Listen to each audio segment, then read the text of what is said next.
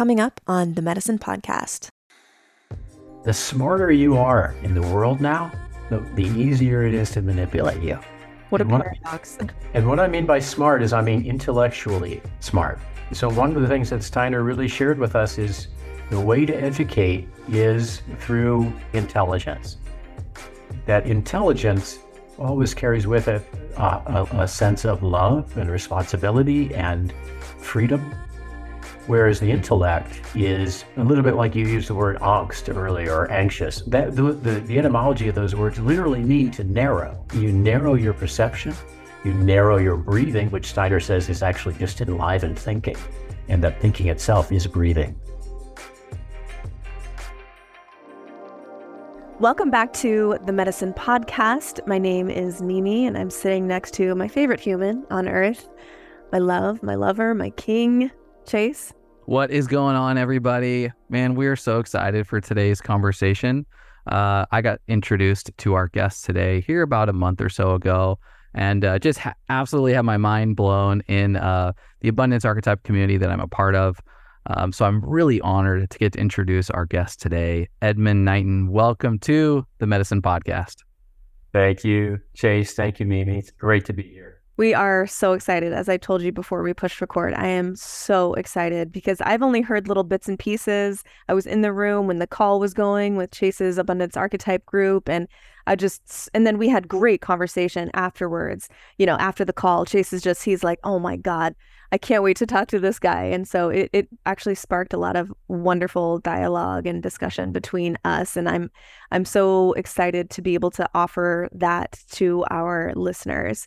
The first question that we ask every guest on the Medicine is, what do you love in your life? What aspect of your life do you love so much that you wish you could gift it to everyone? My wife popped into my head right away. 34 years of just total incredible bliss, and conflict being a part of that bliss, just all bliss. My beautiful son, I got a beautiful boy with autism and Down syndrome, and he's the light of my life. The gratitude for the men's groups that I'm in, the men's councils, that work, being able to work with individuals with consulting work and deep listening and counsel work. Yeah. And then the other thing, it might be just kind of weird to say, but I'll say it anyways, is this morning in particular, nothing. Nothing.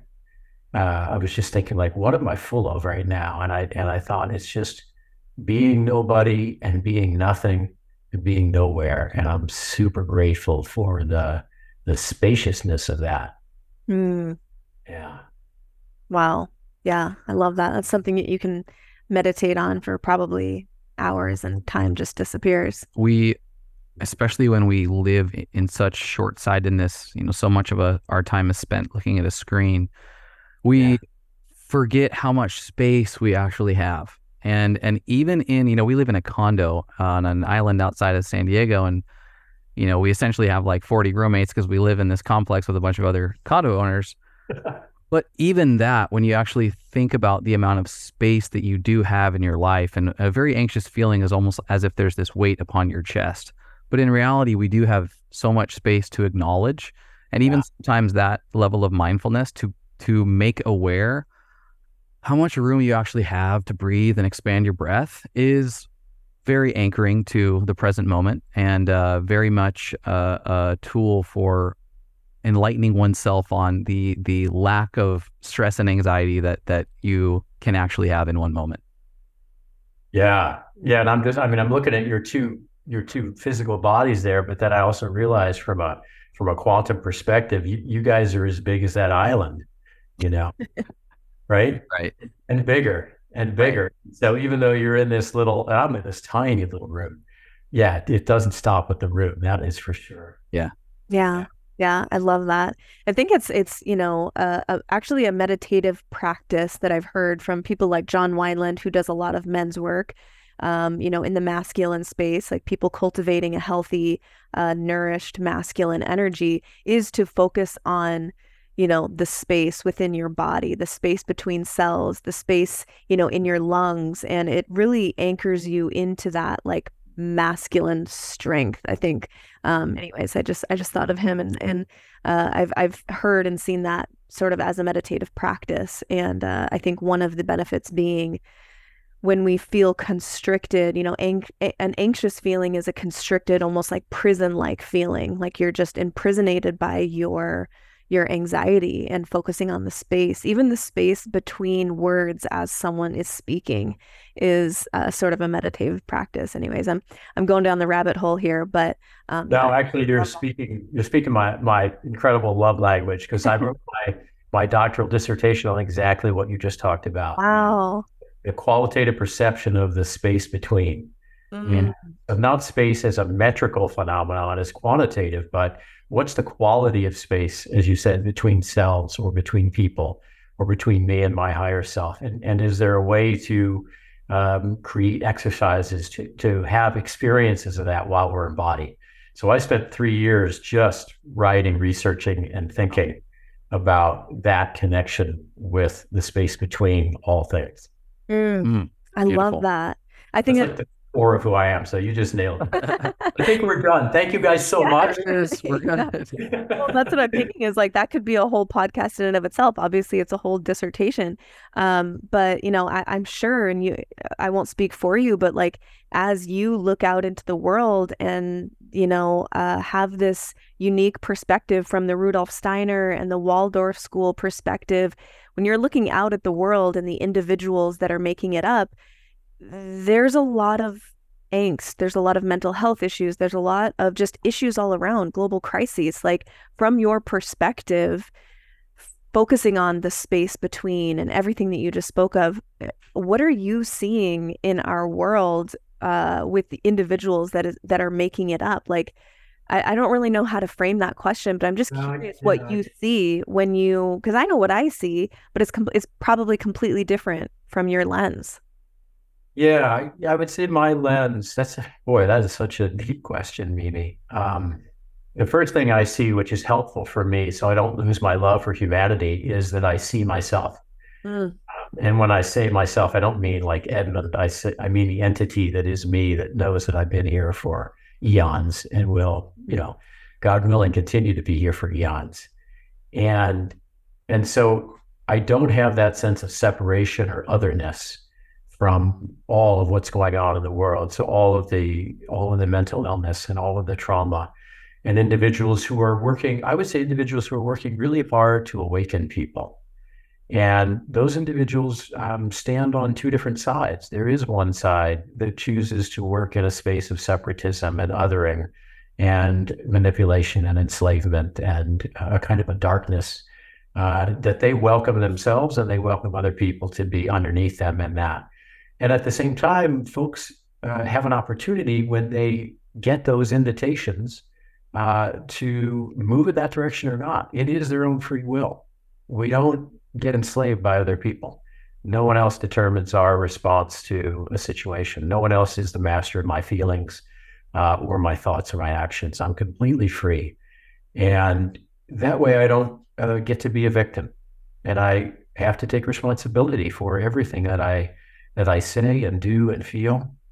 And I know that those things that I do and move in the world they're forming my future being. The way that I speak now and feel now and the thoughts that I have are actually forming what I'm going to look like the next time I come around. And so when I think about those people, I see them as myself. I see their striving, and I see that all serve the Creator and all serve creation in their own way. One of the thoughts I came up with this morning was kind of startling on one hand, but excuse me, God is evil. God is evil. That's a bold and potentially confusing statement for a lot of It people. is. It is. And what I mean by that is that if we're going to live in a space of duality, we're going to call something good. We don't have anything to compare it to unless there's something evil. And in my experience, the Creator is everything. And so God is evil. And it's really that simple. And those individuals who are working the path of what I would call evil or elitism um, are working super hard for God. And a lot of them don't even know it. But you see what those folks are doing in the world, and they're a beautiful reminder to the path that I'm on, which is to love and serve other people and to radiate my love to them. And every time I see an individual do something um, that that can impoverish someone else's life, it redoubles my love. Mm. And I recognize that my love for them and my appreciation for them also has to be present. Otherwise, I'm just digging a hole for myself. I'm not doing anything to them by hating them. All I'm doing is hating me. All I'm doing is just getting small and ugly and mean and limiting myself as a creator, as somebody who can think and move freely in the world and create things. That's what I want to be. Is I want to co-create. I want to be that drop in the ocean.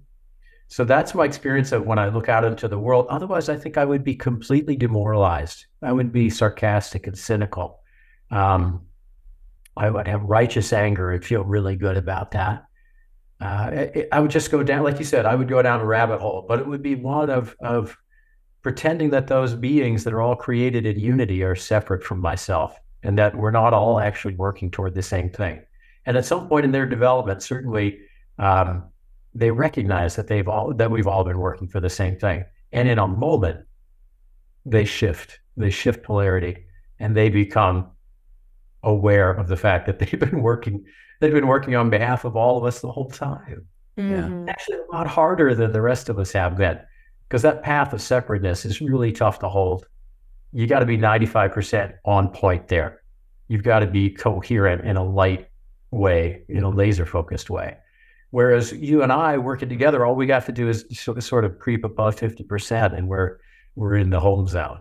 Yeah, it's such an interesting perspective and one that I aspire to. I can't say that I always feel that way. It's something that I value and will continue to remind myself that it's, not participating in the othering. I can say it, but it's another thing to actually live it and embody it. Yeah, I really feel like as we sit in this space and we talk about this, I feel the truth in the articulation of what it actually means to understand that we are in this together, and that polarity is held up by those who may frustrate us. I go out into the world and I'm like conscious of that reality, but I'm incompetent in the way that I embody it and get frustrated and still think that there's some sort of finite game that I'm trying to outdo with good the bad that's out there, and that is this tricky slippery slope down into this win or lose game that we think we're a part of so often, and this really is the infinite game. And I love all of it. I know so much of this is rooted in the Law of One, which was absolutely a life-changing read for both of us as we were along in our journey. But before we get too much further, Edmund, would love to get a little background on you. Obviously everybody's aware at this point you're brilliant, and I've had the chance to hear a little bit about Rudolf Steiner from you, as well as the Waldorf education and your involvement over the years with Waldorf. And so I'd love to even before we get into a little bit of who Rudolf Steiner was, Waldorf education, and some of the men's work that you do, maybe share with us a little bit about your background. How did you get into this work? What have you been up to in the world, and what impact have you been a part of? And a little bit of the backstory as far as like how you got into that space. You want me to start from here and go backwards, or start from the back and go forwards? Yeah, whatever works for you. Maybe non-linear, maybe just a whole line of whatever comes up. Let me just see what's here. Well, I mean, you mentioned the Law of One and you mentioned Steiner, and I would say that like probably 90% of America, certainly used to be. I came out of a Christian background, and it was okay. I like the minister; he's a nice guy. I like the candlelight service at Christmas. Yeah. I like making that love banner at Sunday school for my mom. but other than that, like it didn't quite get there. But I didn't know it didn't get there because I didn't know what there was. I didn't know there was a there. And yeah, I had an interesting upbringing. My parents were both married 4 times each before I left the house. So I never thought I wanted to get married or have kids just because I saw all the ways that you struggled and it didn't work. And I thought, well, maybe this institution called marriage should be institutionalized.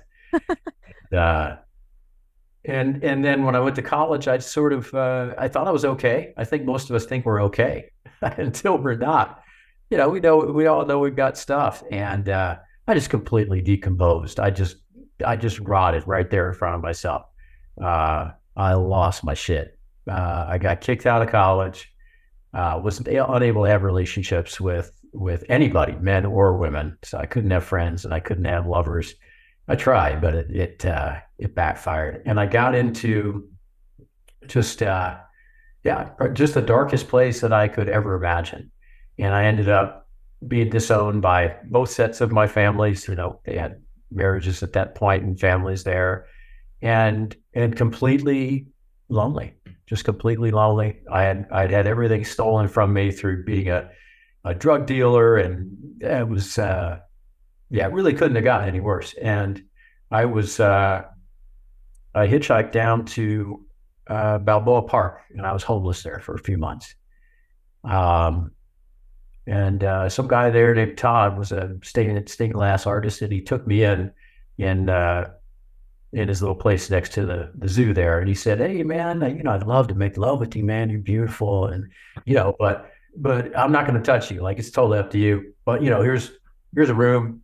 I got a house in the other, but I stay here sometimes. But there's a bed here, and you're welcome to stay here, man, for as long as you like." And just a beautiful human being. So he helped me get back on my feet, and backpacked through Mexico with this young guy from Germany. And then I decided, man, I got to make it up with my parents because, I love them and they love me. And it's been a rough road for them for sure. They were scared. And so I made up with them, and I reapplied to school, but I got back into school, but I thought there's something else here for me. I don't know what it is. So I ended up on this 84-acre farm, this beautiful farm. This guy was able to just do whatever he wanted with it because he was independently wealthy. So he didn't care how much money he spent. So he made it, you could eat this soil. It was so freaking good. So I helped him, and I ended up wanting to live in nature. So I'm going to live in the woods here. So I built this platform out in the middle of nowhere, and I just climbed up that thing, and every night, that's where I lived. And I ate the food that we grew, and it was primarily melons, watermelon. So watermelon, honeydew, cantaloupe, and it was so highly mineralized and had so much love in it. We were studying Ann Wigmore, Hippocrates Institute, How to Cure Cancer. We were studying a guy named Johnny Love Wisdom. He's got 7 PhDs, and he's just off the charts in terms of what the body is made up of, all the different energetic systems and what's needed. And I found myself just naturally just eating the watermelon. And it was this yellow fleshed melon. It was incredible. You just stick a fork in it and it popped open. You didn't even need a knife. And it was like crystals. It was like God inside there. Wow. Wow. And 6 months later, I realized all I've been doing has been eating watermelon. And I'm completely focused. My energetic body, I've never had more energy. My capacity to understand people and really to understand their thinking sometimes when they're not even speaking, to understand myself, my connection to creator, my connection to nature. It's just like, this happens through eating watermelon? Right? What is going on here? And right about that time, this guy came and he started working on the floor. He said, "Hey, man, you got to meet this guy, Chief Littlesummer." And I was like, "Dude, I'm not. It's no way. I'm not a guru guy. Like, that's not my scene." And he's like, "No, man, no, he's not. He's not like that. And not." And finally, he just was relentless. He would not stop. And so I went with him one night, and I met this guy, and I was like, "Wow, this guy is like a mountain of a human being." He's completely like innocent and joyful and playful. And but man, I would never want to mess with this guy. You could just feel that like deep inside that mountain, that guy's going nowhere. Like he's just, I fell in love immediately. I'm like, wow. And his wife, Lord Might Reign, this beautiful human being. She's still on the planet. He's helping the planet.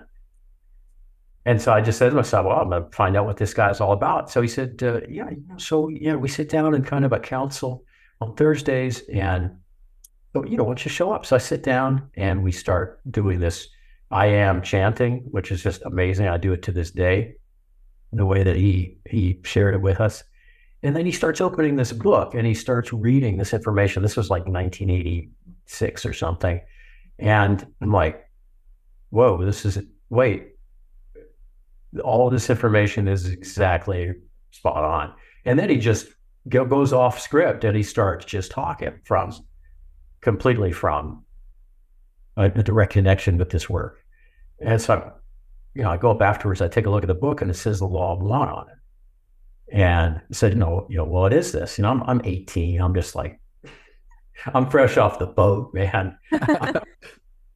And he said, if you'd like to sit in a private council with me, then, I can give you a sense of really what's behind this. And I said, sure. And so we made a point. We sat down together and I sat down with him and he said, well, the first thing I do is I'm going to align and balance my chakras with yours, with your permission.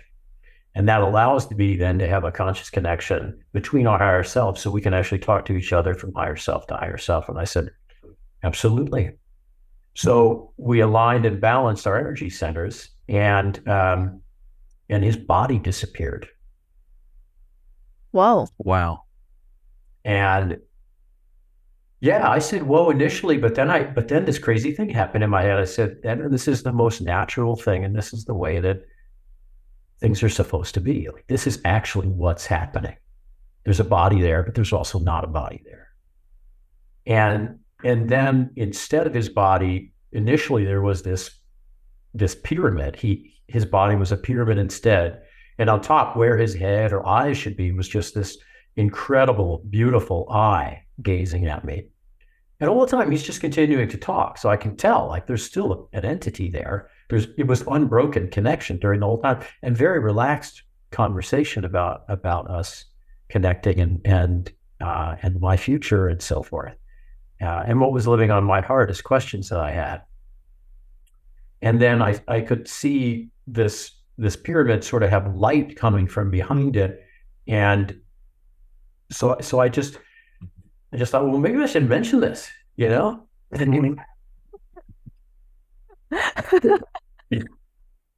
like, it didn't occur to me until then, but I just thought, so I just said, I just want to mention that, like, I'm seeing a pyramid with an eye on top of it with like two lights coming. He said, oh yeah, the two lights, this is my guide, and he named his guide, and this is my other guide. And it's just like, it's beautiful to be with you. And I just was like, see, I knew it was normal. I knew if I said it, he would just be like matter of fact about it. Like, yeah, this is the way it is. And, a little bit of stake when I had that conversation with Paul Chek, like 3 hours later, his wife's in the background banging pots and pans and like trying to get us out of being connected together. And we heard so much laughter. I mean, it was hilarious. I've never imagined how much joy is on the spiritual path and how much connection and how much love. And it was just, and at the same time, it was completely normal. I recognize this. I remember this is the way it's supposed to be. And so all of that early childhood of, sort of being in the Christian faith with the work we're doing there. I mean, it was well-meaning. It was definitely well-meaning, but it wasn't effective. It wasn't transformational. And so that's how I met the Law of One. And then very soon after, I met Steiner's work. And when I met Steiner's work, I placed it within the milieu of the Law of One, because the Law of One has certainly a larger perspective.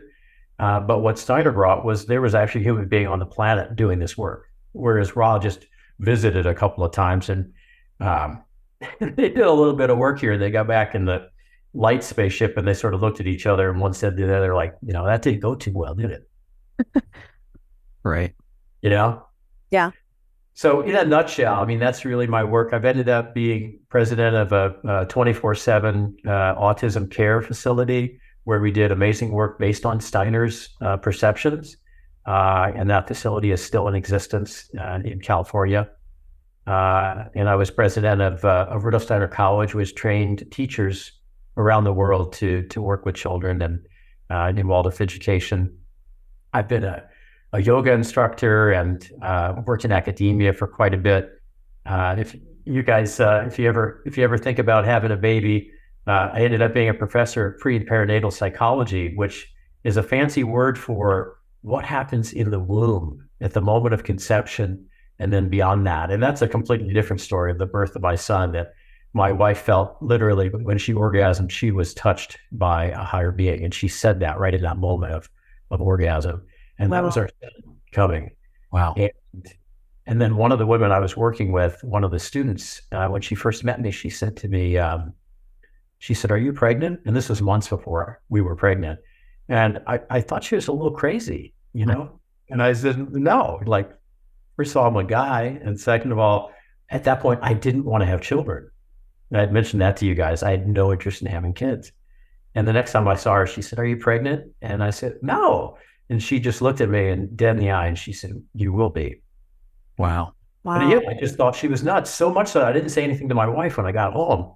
And then we had a cervical cap. We were both 45 years old. She was not fertile at the time we were making love. Spermicidal jelly, you name it. And she came to me after we made love, and she showed me the flattened cervical cap. It was just like a complete, like there was nothing there. It was so thin. We looked at each other. We knew exactly what happened. And then I saw that woman's face, like in my mind's eye. Oh, wow. And, "You will be." And I was like, and the crazy thing, I went to her and I said, with all this amazement, "How did you?" and all this. And it was just like that chief experience. She looked at me. She said, "I just know these things." It was like drinking a cup of coffee. Like, yeah, I just know these things. Like, let's have a conversation about something else. That is just the way it is. Did you know that Mushy Love Latte contains 3 to 5 times more organic mushrooms per serving than almost any other mushroom product out there? How did we do this? Well, we started with the question, how do we get the most mushrooms possible packed into each scoop and still make it delicious? It took us a while, but the result is a whopping 1 gram of chaga and tremella in a mixture that tastes like a liquid cinnamon roll. To support robust immunity, glowing skin and hair, and overall cellular hydration. All organic ingredients, no weird fake sweeteners, and our mushroom growers have over 40 years of experience. They are OGs in the mushroom industry. We weren't interested in creating anything but the best for you guys and ourselves. Grab a bag of Cinnamon Swirl Mushy Love Latte at getmushylove.com, and you can use the discount code MEDICINE, MEDICIN, just for being a valued listener of the podcast. Enjoy. Yeah.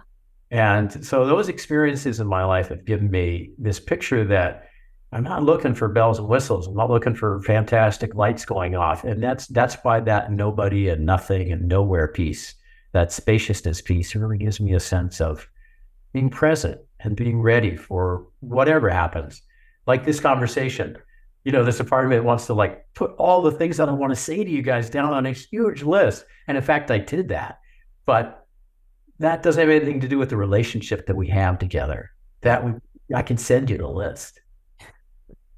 Yeah, I totally feel that. Yeah, we'll take the list. We'll take it all. We'll take it all. You can have it. You can have it. Yeah. Keep going because this is just so great. What a beautiful backstory. Yeah, and thank you for sharing that. Yeah, it's so appreciated, and I resonate with the.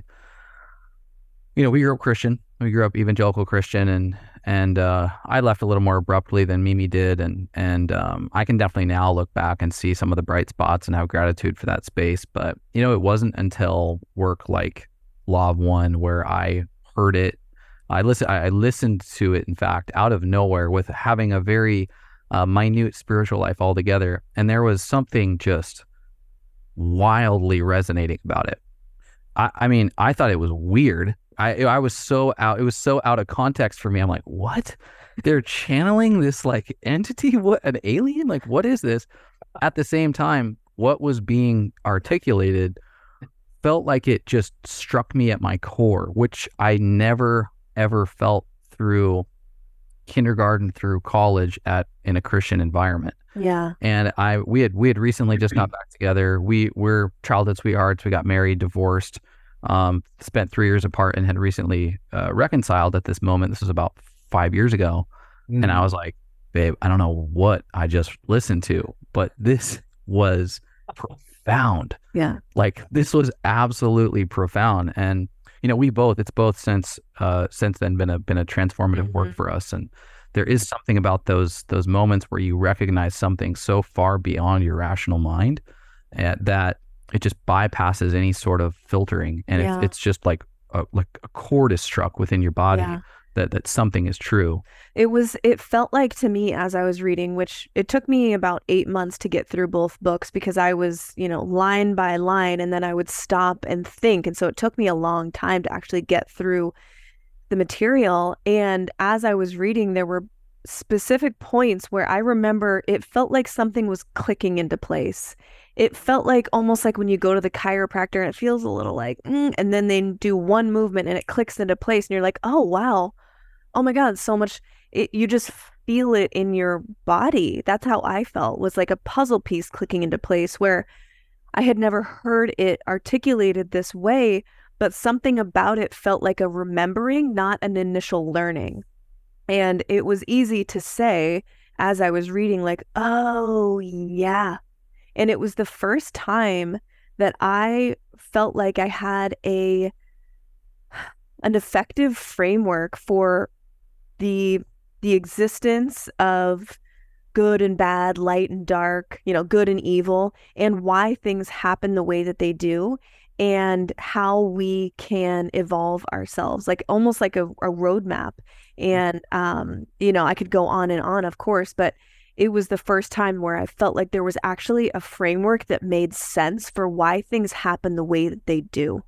Yeah. Previously in the church, there is a sort of a diluted explanation, but it's sort of like God works in mysterious ways. It's just contradictions all over the place. And so it's so vague that there can never be that clicking into place because it's a puzzle piece that fits no other puzzle piece because it's so vague. And Law of One felt like clicking into place for me. Yeah. Yeah. Yeah. I resonate with both of what you're sharing about that work.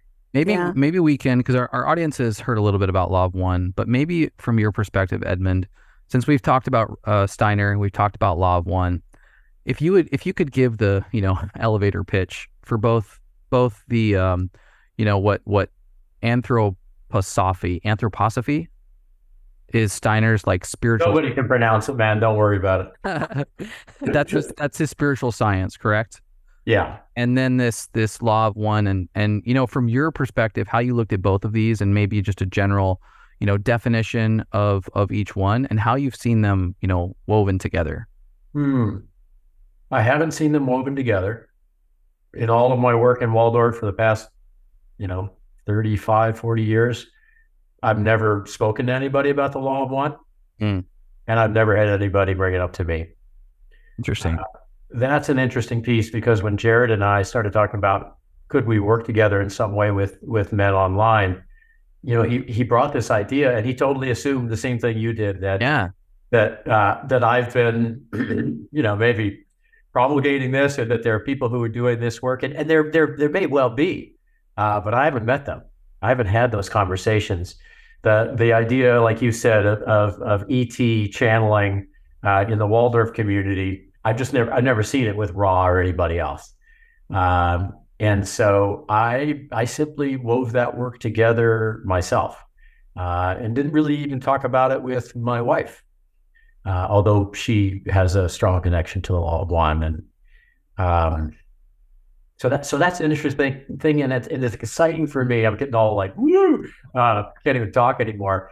getting so excited thinking about how to weave those two things together with Jared and with folks.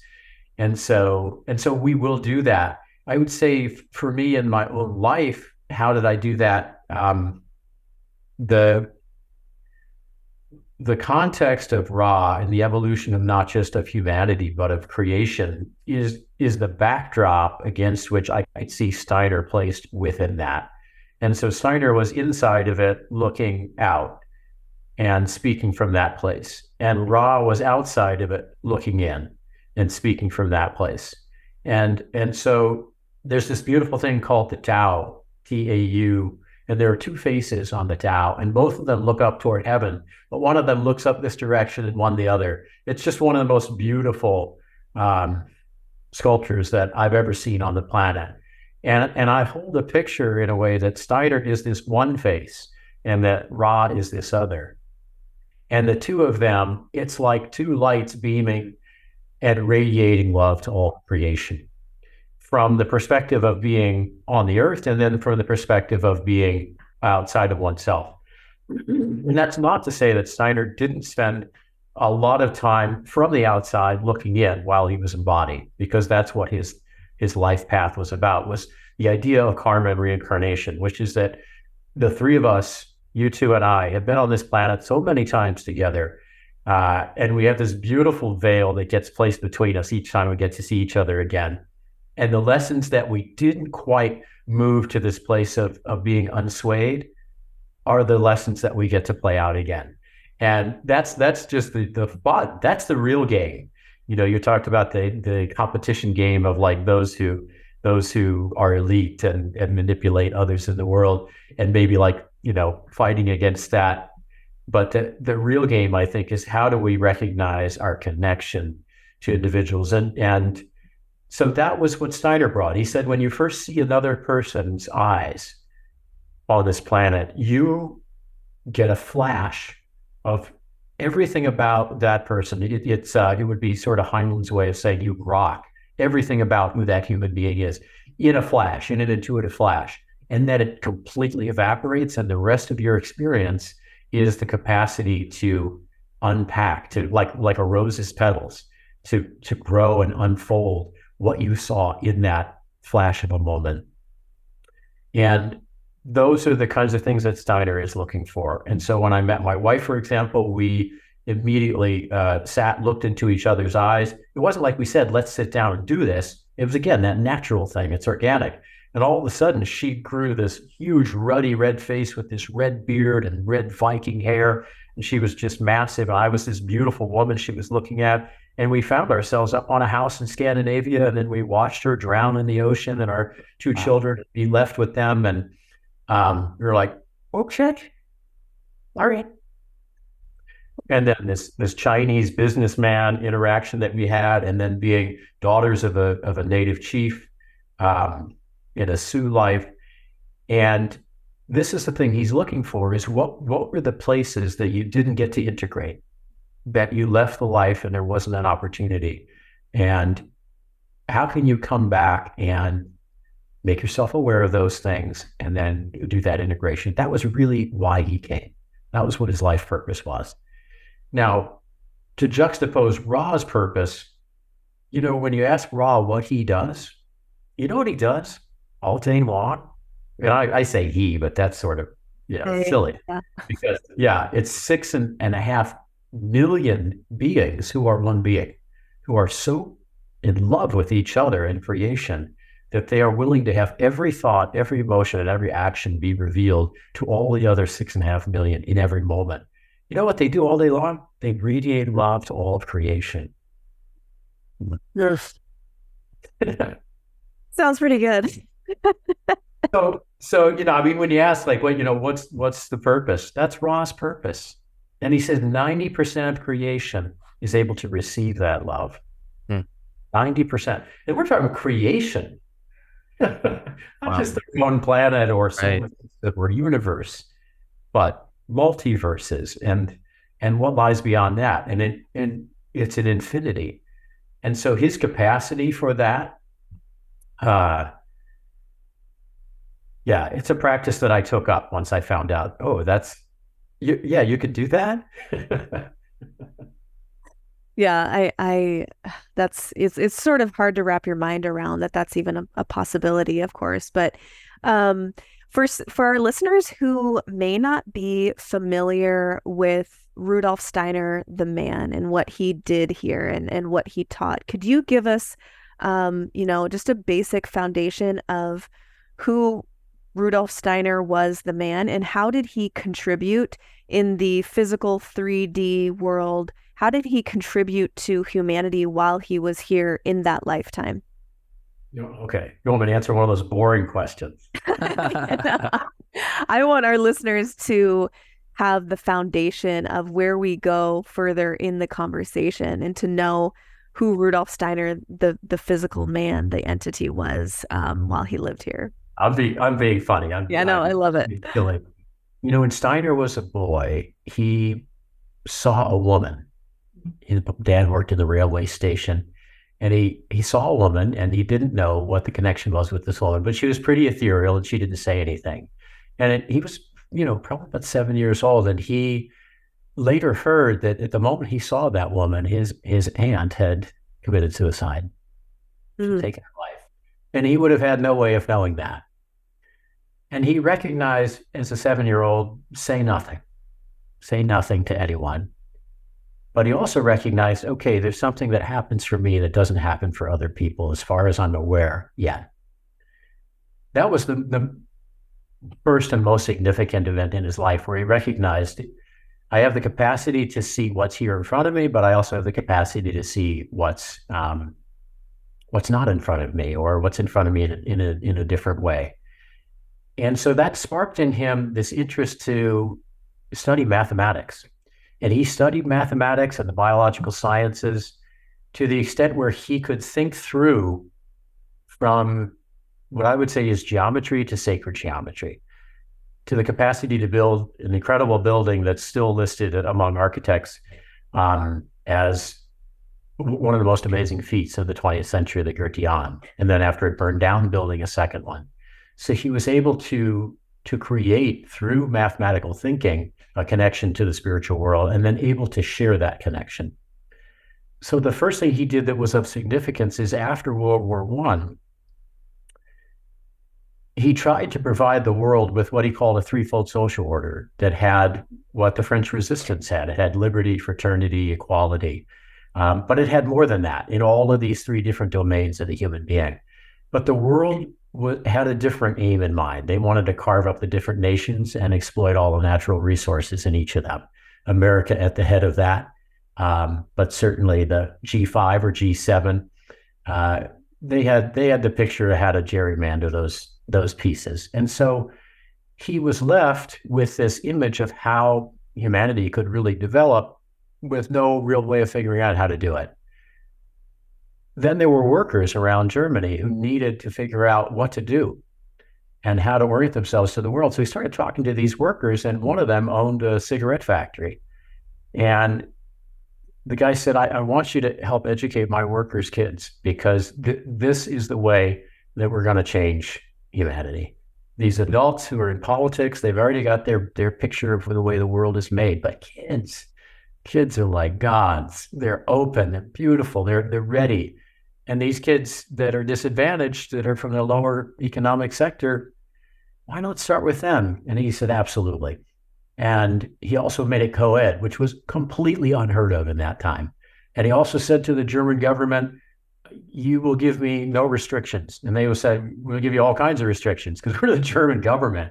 But what he negotiated is he said, I get to choose all my own teachers. And he didn't choose any teachers who had any kind of training whatsoever, except kind of like his. They had training in one area of thought that they had clearly distinguished a kind of openness for. And he invited them in, and he started this school. It was called Waldorf because the name of the factory was the Waldorf factory. And after he created that, he realized that nutrition is a huge piece of what's necessary. And so all of the things that happened that he created, none of them were something that he said, hey, I've got this great idea, God, I want to put this thing on the map. It was people coming to him, banging on his door, relentlessly and saying, they're starting to spray our crops with stuff that's making us all sick. This is horrifying stuff. What are we going to do? He said, this is what you do. You make a connection with the cosmos as well as the earth, and this is called biodynamics. And organics was a lower level spin-off of that. But the notion of biodynamics is consonant with something like, if you read the book Anastasia, which is also ironically a channeled book. Anastasia was this book written by this very well-to-do businessman in Russia who ended up making love to this woman in the middle of the boreal forest up in the middle of nowhere in Siberia, where she wore almost nothing and just lived in the wild. And he just thought, man, I've struck gold. And then he realized, oh my God, she's a teacher and I'm fucked. And he completely became her student, and he wrote another 8 books. But one of the things she talked about was that her capacity to work telepathically with individuals who have little home gardens.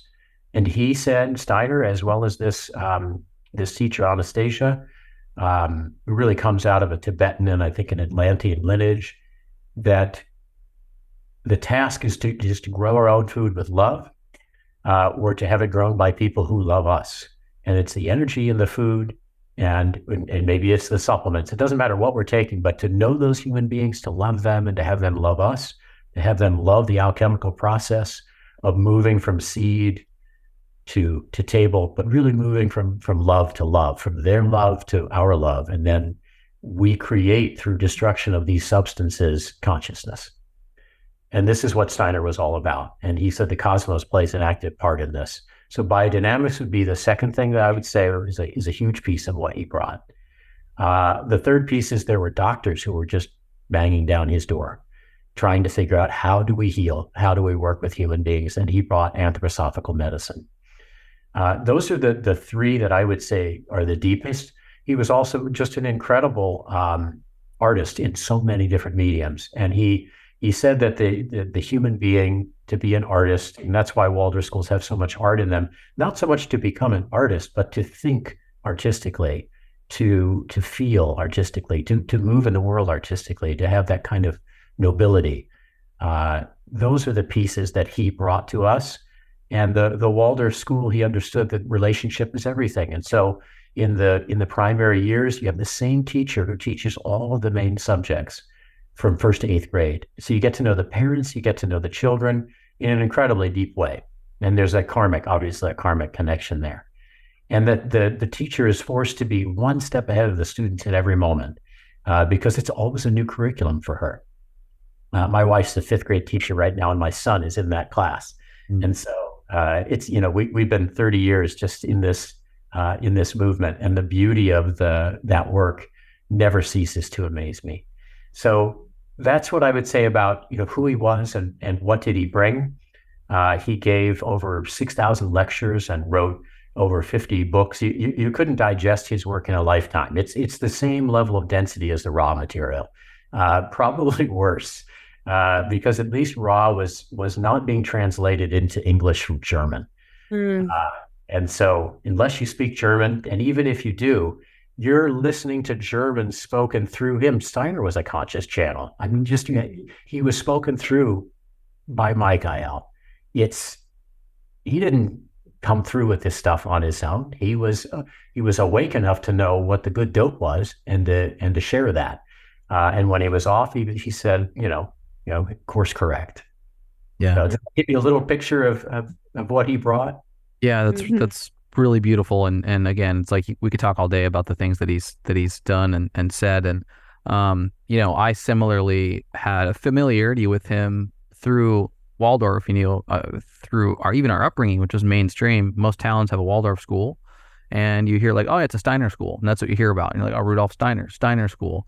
But I had no depth as it pertained to how much he was involved in. And as we stepped into the health and wellness space, was familiar or began getting familiar with biodynamics, and I was like, oh my God, the Rudolf Steiner guy's behind us too. This is nuts.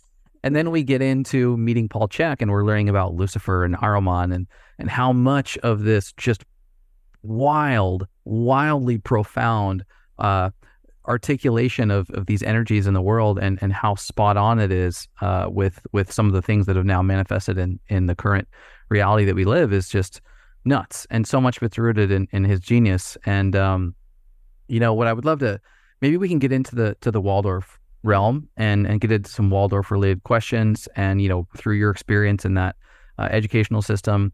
But would love to come back around to, some of these other areas that Steiner spoke of, including Christ consciousness and these Luciferian and Ahrimanic forces that are amongst us as well.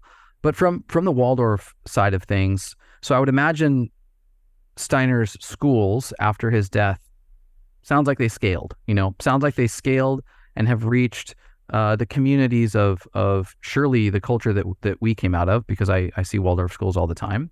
Do you sense, or have you sensed in your experience, that the schools maintain their authentic tie to what the initial intention of the Steiner school really was during Rudolph's era? Ooh, nice question. I love you guys' questions. The Steiner schools have been strongly under attack, just like everything else has. But they've been under attack since the Nazis. They've been under attack since the materialistic philosophers and scientists of Steiner's time, who some of them made it their life's work to attack Steiner's work. And Steiner had to end up trying to defend himself against that work. There are still individuals who certainly do that, and I've read those individuals. I know the shadow of Steiner, just as I know somewhat my own shadow. We always see other shadows than our own easier. Thank God for my friends. But the attacks have meant that individuals who, and this is really interesting, the smarter you are in the world now, the easier it is to manipulate you. What a paradox. And what I mean by smart is I mean intellectually smart. And so one of the things that Steiner really shared with us is the way to educate is through, he didn't use this word, but again, the translations are tough, but I would say intelligence. That intelligence always carries with it a sense of love and responsibility and freedom. Whereas the intellect is a little bit like you used the word angst earlier, or anxious. That the etymology of those words literally mean to narrow, and you nailed that when you talked about using those words. You narrow your perception, you narrow your breathing, which Steiner says is actually just enlivened thinking, and that thinking itself is breathing. So that's an interesting possibility. So the challenge has come to Waldorf teachers, and I would say to Waldorf organizations worldwide, to figure out where they stand, especially in things where it was extremely clear when he talked about substances that could be used for human beings that doctors would be willing to take money, bribes, basically for, or threats if they're not willing to take bribes. Threats to lose their jobs or have their families harmed, or those things. But those things have been on the planet for a long time. So the challenge there is that Steiner made that quite clear, that these are nefarious to life. They're biotoxins. They result in cell death, and worse than that. And this is the thing I think it's really important to recognize is, when you become a Steiner teacher, you assume, hopefully, and this is less and less in our secular society, you assume responsibility for, in a way, the life of this individual throughout her whole lifetime. And part of the meditations you have on a child is, what was her birth like? What was the preparation for her birth like, if there was one? Sometimes there's not. What was her early childhood like before she came to me? And then how do I envision the things that I am doing and saying, and the person that I am with her, affecting her when she is now going to be 15, 20, 30, 40? When she comes to the end of her life, how will what I have done now, what responsibility do I need to be aware of in how I speak with her, in the way that I look at her, in how I call upon her? And then some Steiner teachers take that to the level of, what did this individual bring with her? And how can I help take responsibility for that and help her remove the obstacles that will enable her to step into herself and her destiny? And then for teachers who really take an interest in human beings in front of them, where will this being end up? When this entity returns, it will no longer be Susie or Edmund, or those personalities come and go, but the entity itself returns. And what capacities, what is this entity asking for in order to be able to unfold itself in the world? That's the real essence of what a teacher is always looking for. And the curriculum is just sort of a ruse. All the curriculum does is it goes through the evolution of humanity. So the historical curriculum, you're looking when you bring Egypt, for example, to see, are you sensing a connection? This individual is remembering something through their time in Egypt when I'm sharing this work. Wow. So your evening preparation is not about factoids. It's about meditating on your children. What is it that this particular individual needs? Or what did this class come together to learn? So some things will be individual and some things will be class-wide. And that's the meditation you take into sleep. And the first thing you do upon awakening is to reflect on what are the symbols like that, microcelia you got behind you. Yeah. Right? What are the symbols that are being revealed to me through that? And then how do I figure out what to bring? And that's why being a Waldorf teacher is terrifying, because the curriculum is the human beings in front of you.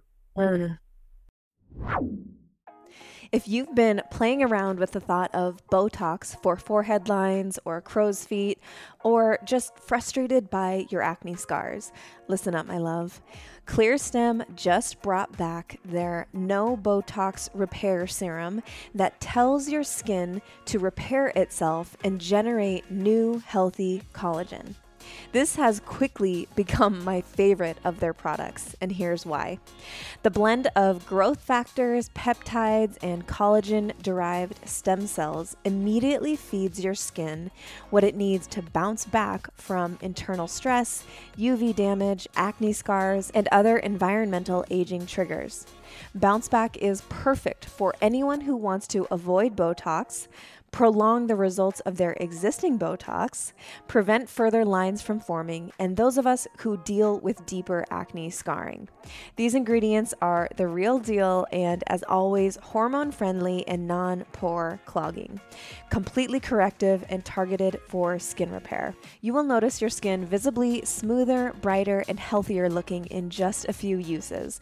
I personally use Bounce Back once a day, usually in the morning, followed by ClearStem's Hydro Glow moisturizer.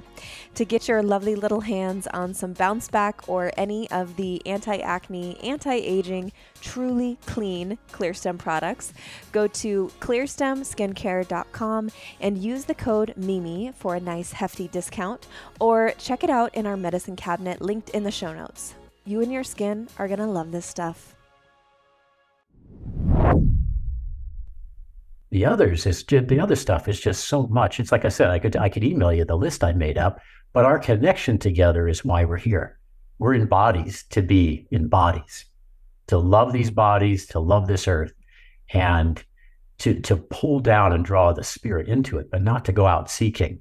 That's there'll be plenty of time for that. Out of time, actually. And so that's a high calling, Chase. Yeah. And it's easy to be distracted away from that high calling. Right. And it's easy. The three things that Steiner said will distract us from that are hatred of the spiritual world, doubt of the spiritual world, and fear of the spiritual world. And so when you go to interview your teacher with your young one in tow, those are the questions I would form around is, how does this individual look at children? What is her conception of how she creates curriculum? And what's her relationship to fear, to doubt, and to hatred? Wow. Beautifully deep. Wow. What comes up for me as you're speaking is we have mentioned to you, and our listeners know this, that we've had more conversations over the last year about building a family and having a child and the preparation work, not only on the, okay, what do we need to change in our condo, but also like reflecting in our inner world, like what do we need to address individually and together before we create a human, right? Yeah. And so we've had more conversations around this in the last year ever than we ever have. And so schooling is something that comes up, especially as you hear about sort of, I'm going to use the word, the horrible things happening in the public school system. In my opinion, they seem pretty horrible for the development of children. And I can't help but think that what you're describing is the basically antithesis of what is happening in general in the public school system. In the public school system, as I view it, we are, I'm using that word loosely, we are basically hoping and expecting a child to conform into the system, what's already there, what's already created, what's already here, the template that we've had, the cookie cutter that exists and has existed for hundreds of years. You're going to move into that and you are going to shape yourself to fit that mold, to be a successful employee and civilian, basically. And what you're talking about is the school and the teacher forming around the child, the individual, not only this life, but maybe past lives and future. And that is, I think, it's beautiful. It's like, this sounds like a fairy tale, how beautiful it is. I just wanted to highlight that, how different that approach is than what probably most children are experiencing. I don't know if you wanted to add something. Well, I would only add a question to say that, in your experience, Edmund, what are you seeing from the kids and the families that are Waldorf educated versus those that you've seen, that don't partake, that either go to public school or even like we went to a private Christian school, but basically aligned with public school curriculum outside of the Christian aspect. What are these primary differences that you're seeing both in school and then as they become alumni? Well, I'm a very practical person, so it helps me to work off of examples. Yep. So I recently had a conversation with a group of high schoolers, and they're Waldorf, and it's a brand new Waldorf high school here in Sandpoint, and they're different ages. They're 9th, 10th, and 11th grade. And I sat down with them, and in so many words, I said to them, I'm not going to lead this conversation, and there's no topic. So there was an initial kind of twittering and goofing around and, posturing and kids trying to be as cool as possible and crack jokes and then talk about how, well, this is kind of weird because it's kind of like a, therapy session or something like that. And after they had front loaded all of those things, I just said, I'm just going to invite you to close your eyes for 60 seconds and think about a question that's living for you, any question whatsoever, and just write it down on this note card, put it in the middle of the circle there, face down. I'm going to pick them up. I'm going to read them. That's all I'm going to do. I'm not going to identify who they are, and you guys aren't either. If you think you know who asked that question, that's not the point. Decide which question you want to talk about, and I'm going to love to listen.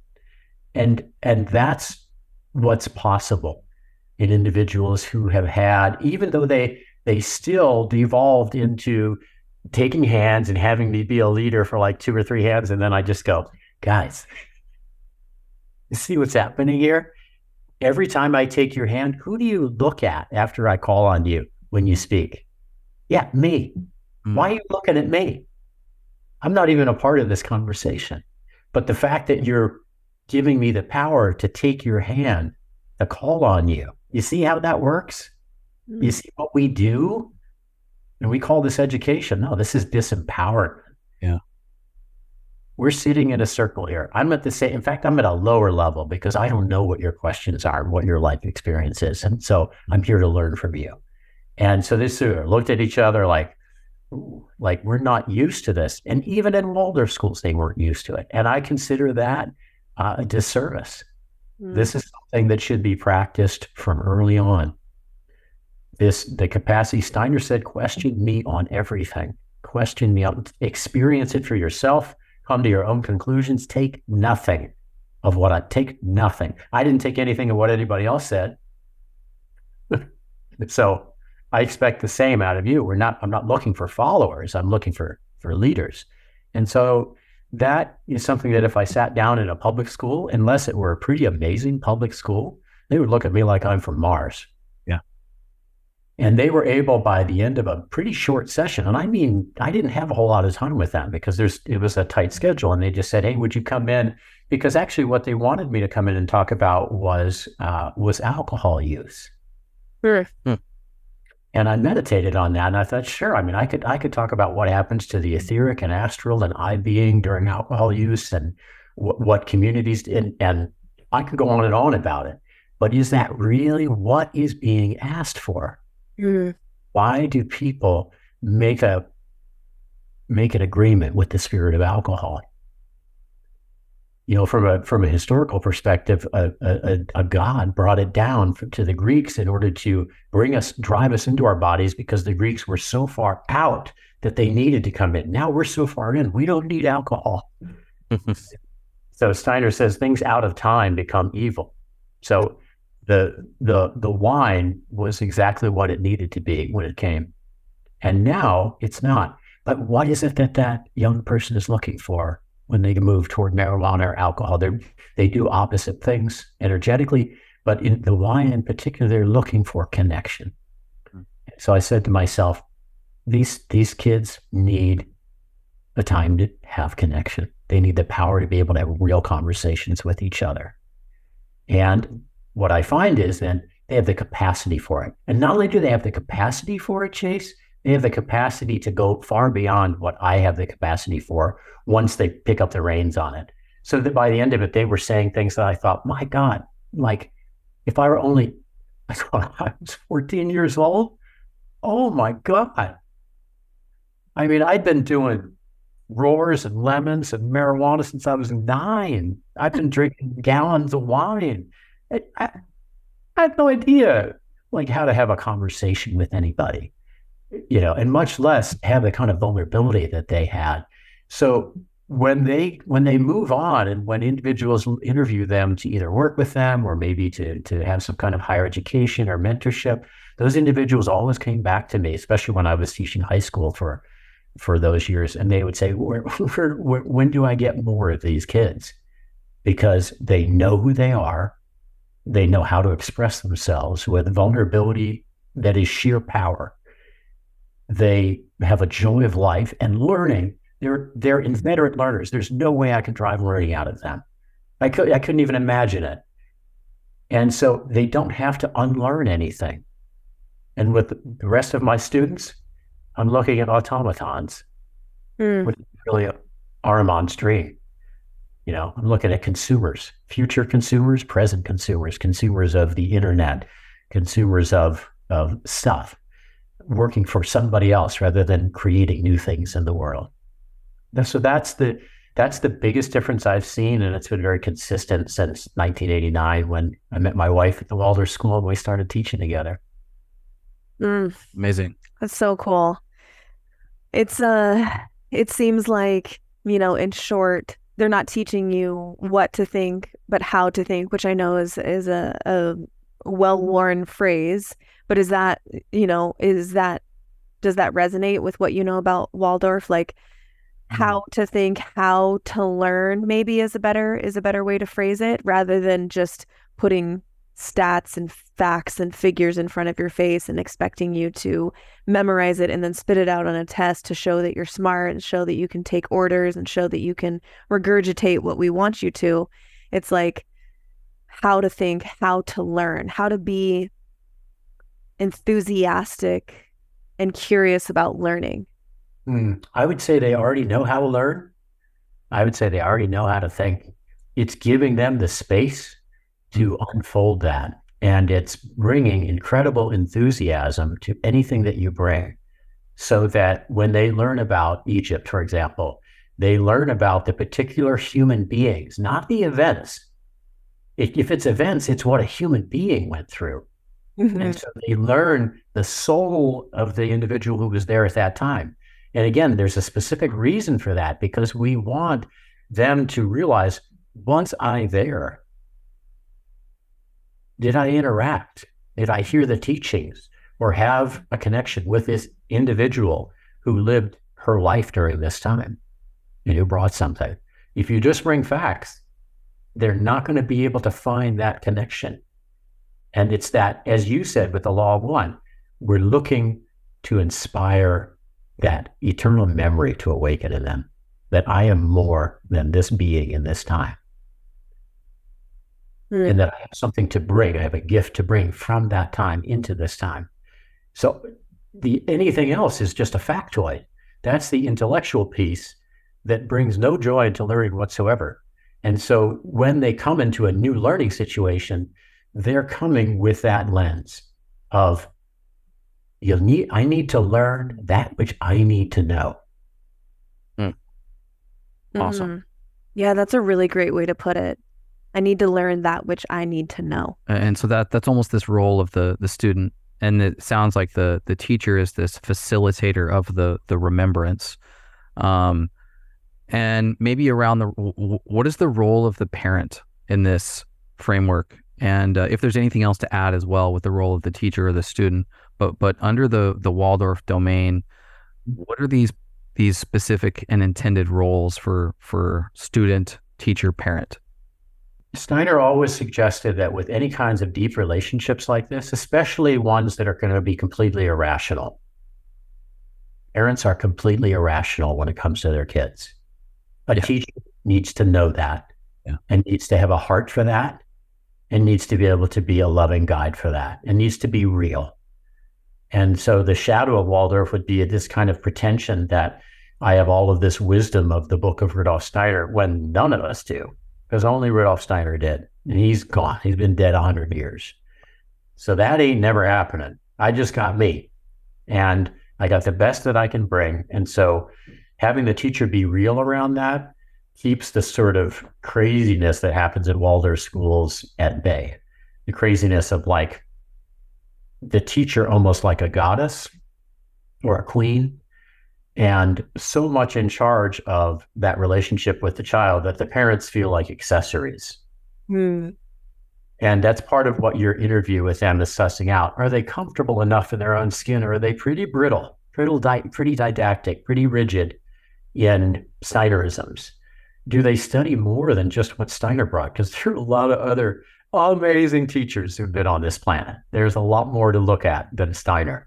And so if that's the only lens they're using, that's pretty myopic. And they're going to have this solipsistic picture of the way that they present themselves and the world. And so you're looking for a teacher who has openness and who has humility. Because as parents, you need the space to be able to go, I don't know what the fuck I'm doing. Yeah. That's pretty much every day, all day long, or I just fucked up again. I did this, I said this. And you're looking for a relationship with a human being who can say, whew, yeah, I've been there, or I have no idea either. And let me sleep on that for a couple of nights, and then let's have another conversation.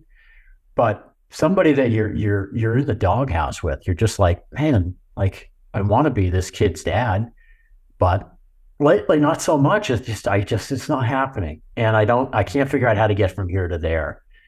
Those are the real conversations that you want to have, not like I got everything together, because I haven't met somebody on the planet who's got everything all together. And if I did, they'd be so bored. Yeah. So bored. No doubt. Right. And it'd be tough not to be cynical. I don't think there are any Galahads on the planet. And so we're all, like Rumi says, none of us have gone far. And it's the truth. None of us have gone far. Steiner had a lot of stuff that he could have improved on, and he will. Right. And there are a lot of critics in the world. And I just say, for somebody who does so much, the more you do, the more people have the capacity to criticize it. And so the art critics who like to criticize other people's art, I mean, if we were just had no art critics in the world, how many more people would try their hand at writing fiction or poetry? Mm. Nobody in the world is going to say anything but this is awesome, right? How many would start drawing and painting? How many would play music? How many would sing? How many creators on the planet would we start having if we just took the critic piece out? So you want that teacher not to be a critic, not to tear down, but always to build up the relationship with you, to build up the relationship with the child, but not to take over that relationship.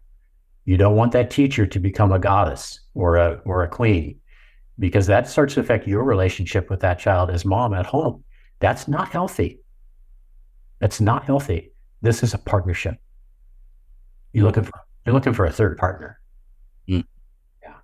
That's a really good reminder and something we'll keep in mind as, we're years off, but it's a great nugget of wisdom because the teacher spends so much time concentrated and not just for 1 year, one grade, if I'm hearing you correctly, but multiple years, multiple grades. 8 years, yeah. Yeah, that's a long time to spend with someone, and Yes. it's worth it to make sure that it's the right partner for what you want to create with as parents and then with your child as well. Yeah, So totally. You mentioned art, and can you go into a little bit around the emphasis of the arts in Waldorf? And from mainstream education, it quickly becomes like an elective. Probably like fifth or sixth grade, it's an elective. And if you don't come from a family of artists, like I did not, I came from a family of business folks, and I stopped partaking in art through school by whatever fifth or sixth grade, and then it was like I didn't touch a damn thing until I was an adult looking for art therapy to heal all my shit. Right. But can you talk a little bit about the curriculum and the relationship to art in Waldorf? Yeah. Art is the expression of the soul on the planet. It can't not be. So it's the symbol that can be reflected upon by the individual who's creating it. It can also be reflected upon by the teacher and the parents to look into that soul with always with loving interest, not with interpretation, but to let that piece, whatever it is, ray back into your own consciousness and to give you insight into what that child is expressing non-verbally through that art. And often that nonverbal expression is derived from the first 3 years of life before memory really forms. And those are special years. Those are incredibly special years. And sometimes that art emerges from the time before birth or even a lifetime before. And so the time before birth would be in the womb. So when that little being is inside you, having experiences that are still quite spiritual and hoping to impress those into the world so that she or he can remember why she came. That's the function of art. And the function of art is to have a true soul education always be present it's to enliven the material, always to enliven the material through our capacity hands make us human beings. The capacity for creativity make us human beings. The hands are so incredible. It's yeah, that's a conversation all on its own. mm-hmm. The fact that we're losing handwriting, yes, the wisdom of the flow, the etheric flow of information coming through the human being and then through the hand is a challenge for humanity. It moves us more into the 0-1-0-1 mentality, which is more aramonic. It's more the heart as a beat rather than a rhythm. Mm. And so what a rhythm has a little bit of fluctuation and it has a uniqueness. A beat is death. So we're looking for a rhythmic life and we're looking for an imaginative life, especially in the years where the children are doing all of this artwork. And each one of the arts has a different relationship to a sevenfold life process and an organ system. And there's a sevenfold process that would be a series, not even a conversation. And again, Steiner had this capacity to look at unity, to look at duality, to look at threefoldness, to look at fourfoldness, to look at 7 and 12. Those were the primary realities. And I've created vast charts for myself to reflect on in each of these neurological patterns to see how is it that we can move back and forth. The sevenfold sphere that we're talking about for the arts, this life sphere is predominantly in this art sphere time. And that's a time unfolding sequence. That's why history is so important with it. Whereas the 12-fold is a spatial experience. And that's the realm of the 12 senses that we have, and the 12 cranial nerves for thinking, and the 12 worldviews that we possess in the world. And again, dozens of other connections that are 12-fold, including 12 disciples and why 12 disciples are so important. Those connections are what art accesses. Art accesses the archetypal beings who stand beside us while we're in that classroom doing that art. Archetypal beings interweave with each other. They are all creative and completely open to one another. And these give birth to all of the archetypes that are used in men's and women's groups and in artwork that people try to access. They're trying to get a connection to these archetypal beings. They are all creative. And you're looking for creativity in that child. You want that child to surpass you as soon as possible as the teacher. Wow, what a paradigm shift. Like, and you just echoing a point you made earlier around questioning authority and how healthy that is. We're told not to, maybe, questions are allowed, right? But there's no like, don't challenge authority. So a kid like me doesn't challenge authority until I adamantly oppose authority. Yeah. And so there's this just radical change when I feel enough in my body as a teenager to have enough testosterone to give the middle finger to the teacher or the coach or the pastor or whatever it looked like in my life. Fill in the blank for however it resonates for you. But to be encouraged to question and to feel empowered with the potential or the ability to step into a place of having an idea that is worthwhile to share and to massage with another individual, like a teacher or a wise person in your life, to create something that may be greater than what you thought it could be. Like, geez, what a mind blowing opportunity. I'm thinking, like, how important is it? Let's say we have a kid in the next year, and we're thinking in the next few years we're leaning towards a Waldorf education. How important is it that we have an understanding of this curriculum? How much we dive into the work such that we can be supportive, not unlike a teacher would be, and even just the right, vernacular and vocabulary and a clear idea of what the path looks like. How important is that in the role of the parent or the family member to the overall success of what this education could be for a kid? Well, I think the earlier part of what you shared sheds a lot of light on what I would invite you to reflect on, which is even the way that you and I, for example, tend to say, like, question authority and so forth.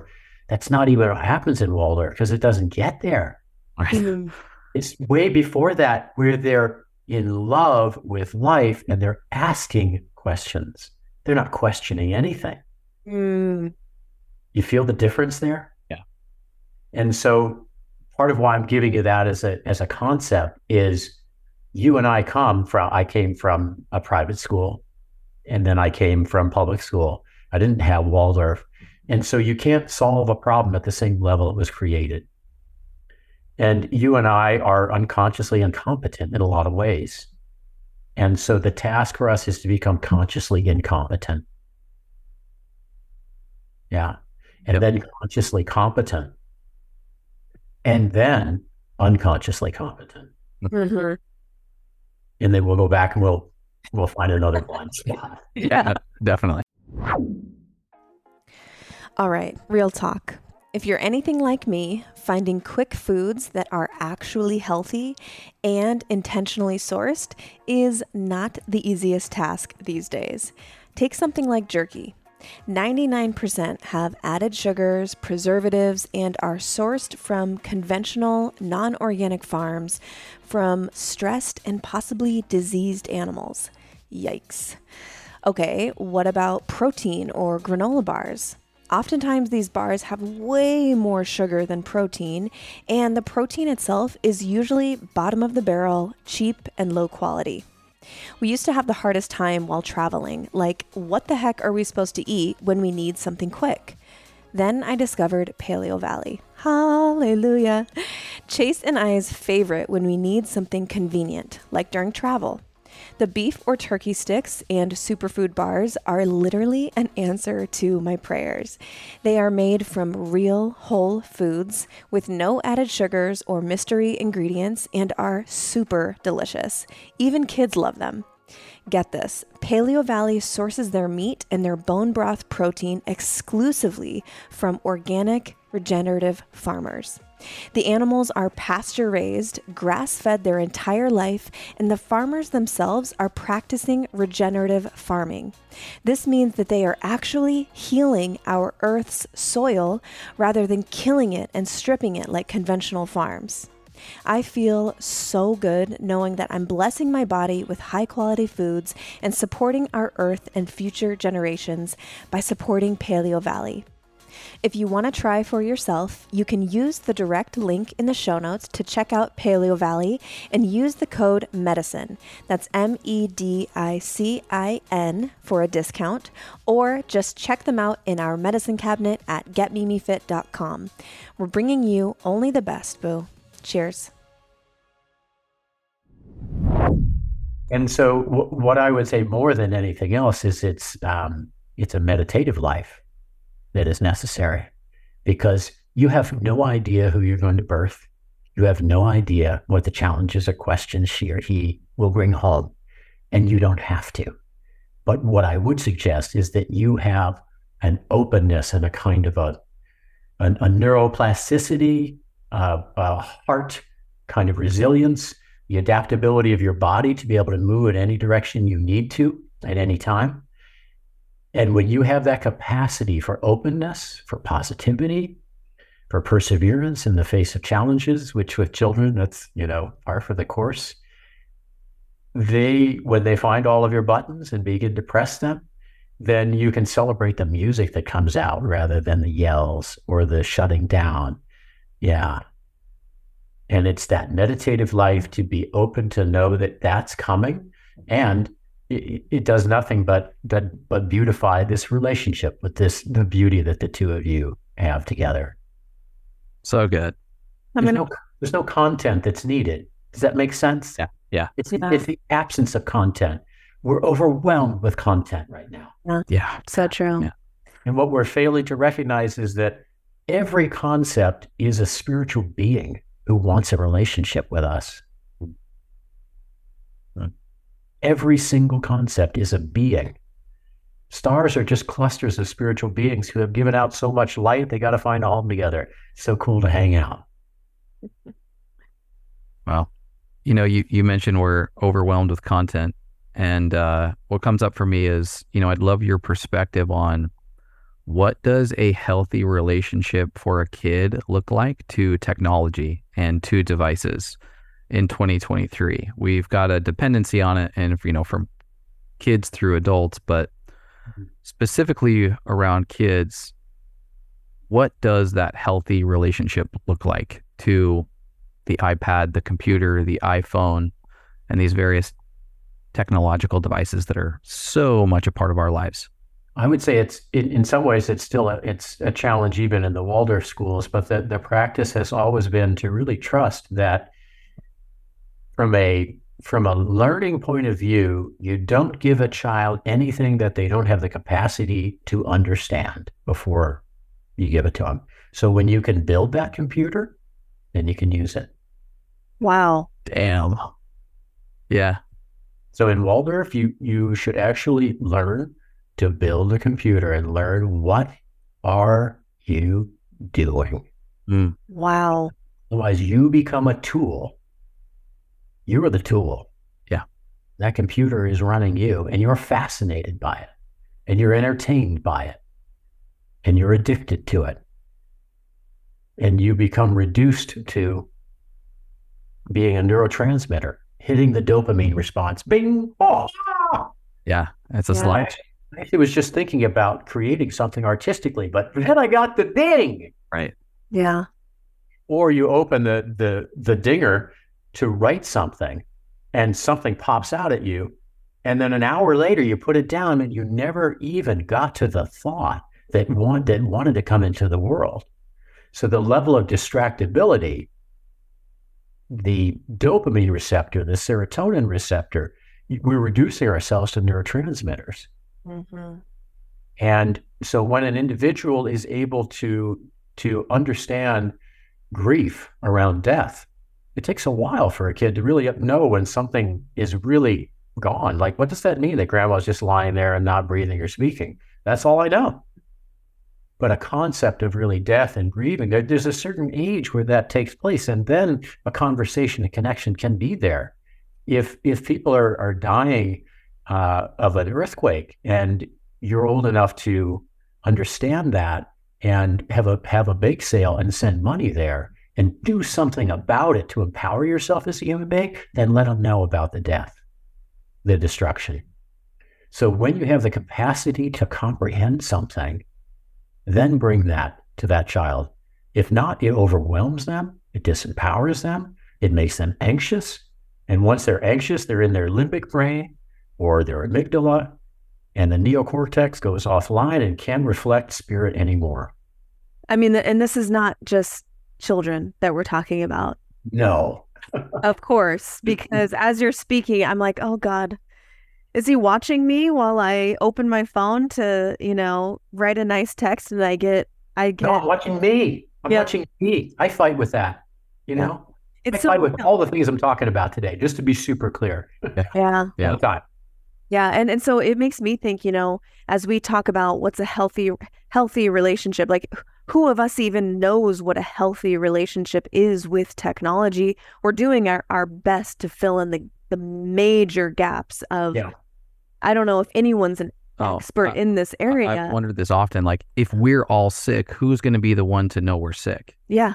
Yeah, if we're all addicted, and I'm not immune from that. I'm not immune from being reduced to a neurotransmitter, as you say perfectly.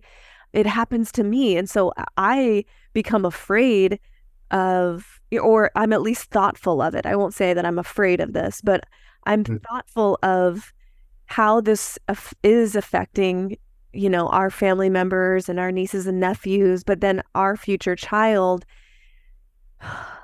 If I am having issues with it and I know that it is causing problems, or I know that I'm addicted to some degree and I'm consciously incompetent, how is this going to affect a child who is not thinking that way? It's going to be perfect. Have you ever studied any kind of a sport or something? I mean, yeah, I played basketball and volleyball growing up. And did you have a good coach? I mean, he was nice. Yeah. You know what makes the best coaches? The ones who sucked at the sport and had to understand every single thing that could go wrong. You know who would make the shittiest coaches? Natural athletes. Right. The star athlete. Yeah. Oh, that's such a good reframe. Oh my gosh, I see what you did there. Yes. It's something that we have had to learn and put into place and recognize as a catalyst for our own growth. And that it's not going to be this aha moment where we suddenly get there and we figured it all out with technology. It is an ongoing relationship. As we have a podcasting business, as we sell supplements online, it's never going to be out of our lives.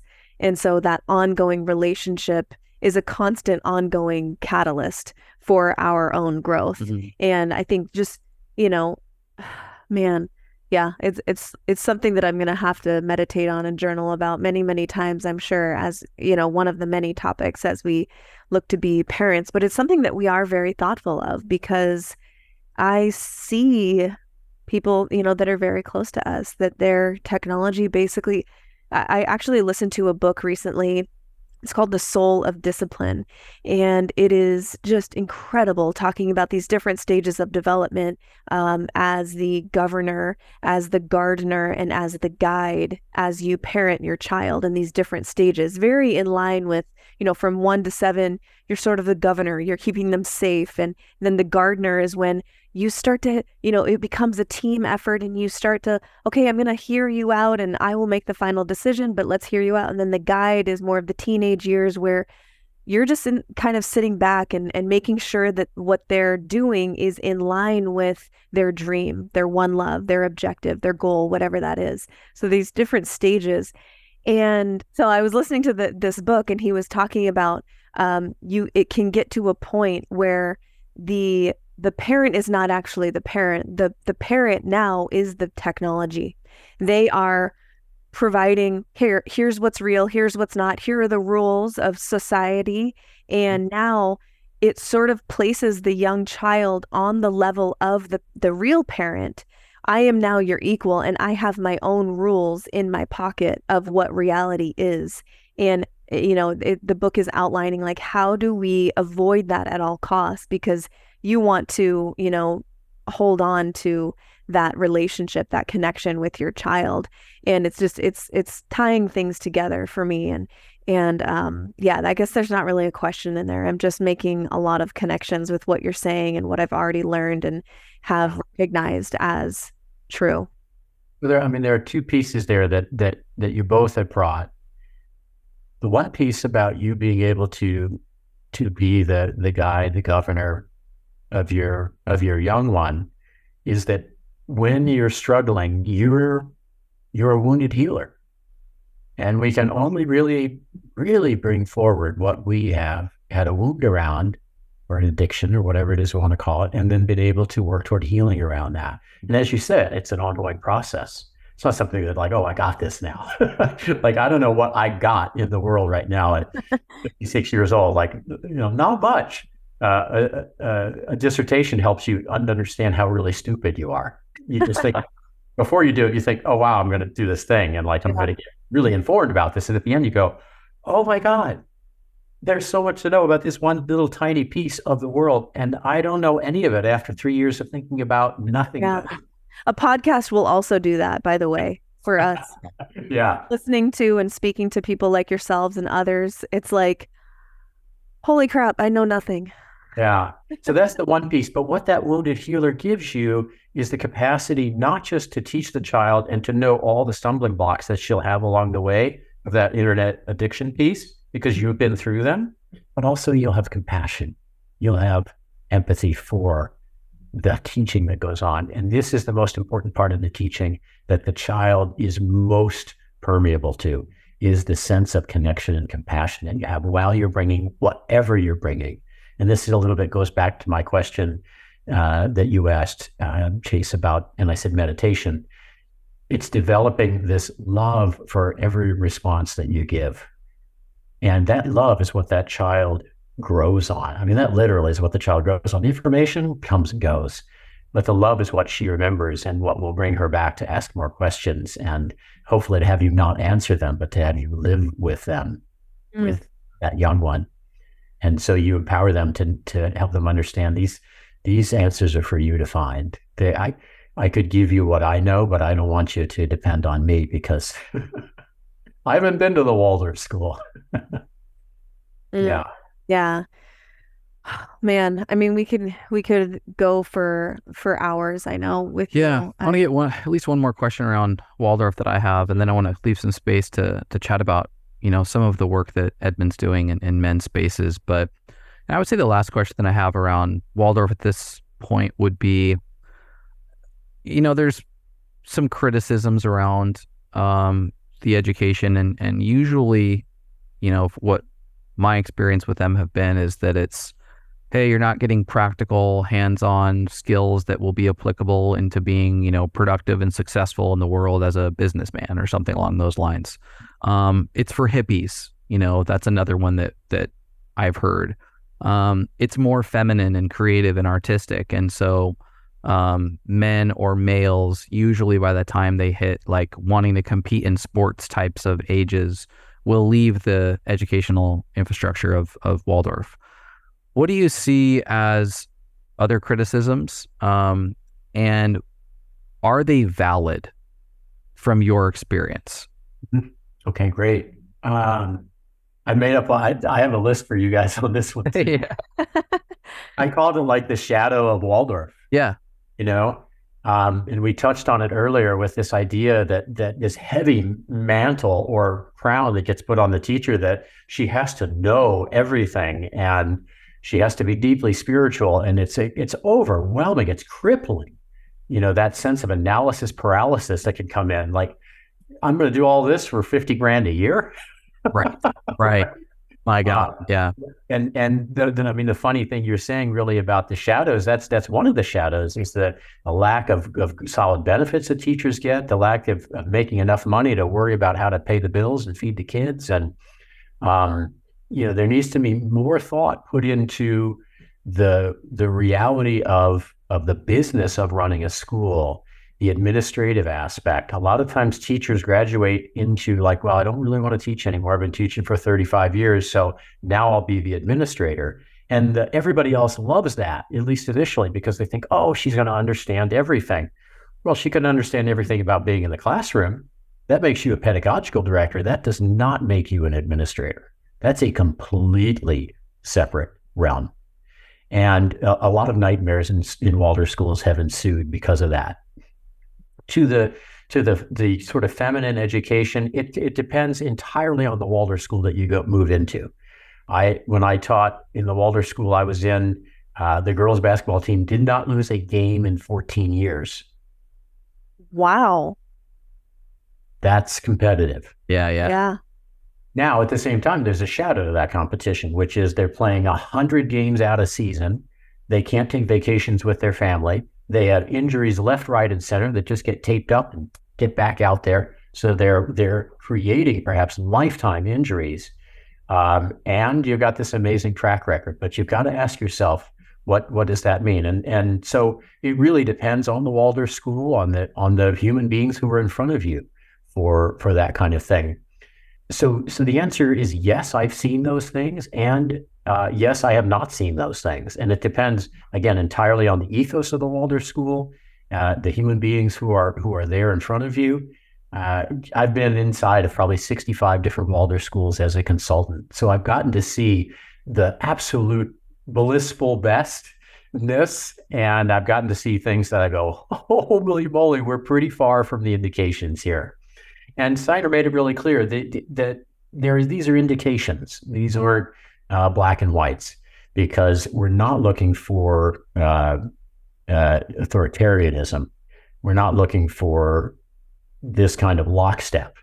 And that's why I think the Nazis were not very happy about creative thinking in his school or anybody else's. And so you're hoping for faculties that are connected to the times, that are current. So not this kind of antiquated Birkenstock hippie, peace and love and just artistic. I mean, an artistic process is a rigorous process if you're really engaging in it.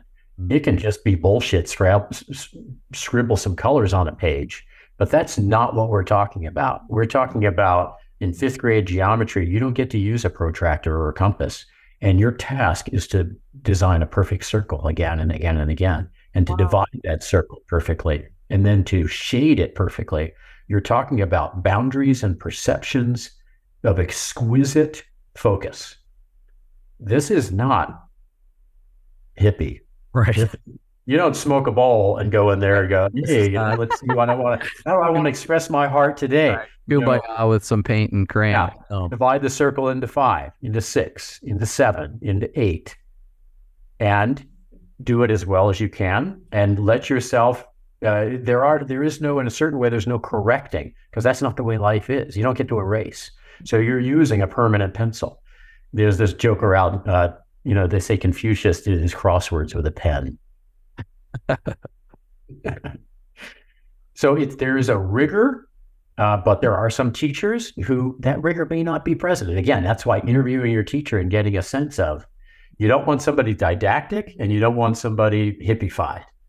And there's nothing wrong being either one of those as long as they have the capacity to meet the child where she is, to come out of themselves, because education means to lead forth from where the individual is. And the individual is not you as the teacher. It's the individual in front of you. It's a selfless act of sacrifice. Mm. Well, we're going to be contacting you before we interview any teachers. I've been on teacher interviews too. Oh my gosh. Yeah, it's important. It's important. Yeah. Is there anything else that you'd like to share that's coming up for you before we move the conversation towards a little bit of the time and effort you're putting into men's work? Is there anything, with the Waldorf education or the structure that, it's really coming up for you right now that you would want to share? I think the thing that's living for me right in this moment as you ask that question is Steiner's conception of our capacity for thinking. When he was asked, what's going to be left of you, your legacy? He said, the only thing that'll last is the philosophy of freedom.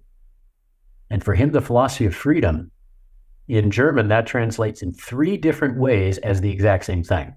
The philosophy of freedom equals the philosophy of thinking, pure thinking. The philosophy of pure thinking equals the philosophy of spiritual activity. So when we're thinking purely, we're thinking freely and thinking spiritually. And the way that he described of how we do that, he used a fancy word called Gemütlichkeit. And that what that means is impossible to translate into our language, but it means that there's a kind of a wisdom of the heart, that the intellect is contained inside, and that thinking is alive. He called it many, many different things: living thinking, etheric thinking, heart thinking. He called it so many things because none of those terms actually even gets close to what it is. But he suggested that it is the movement forward for the consciousness soul of the human being from the intellectual sphere of being to the consciousness sphere of being. And if we don't engage the heart in it, we will become the most solipsistic, antisocial assholes that you could ever imagine on this planet. And as you look around and as you look into your own heart, you can see that. You can see that proclivity that we have. There's this kind of movement toward time to myself, or my thoughts to myself, or what I think is paramount.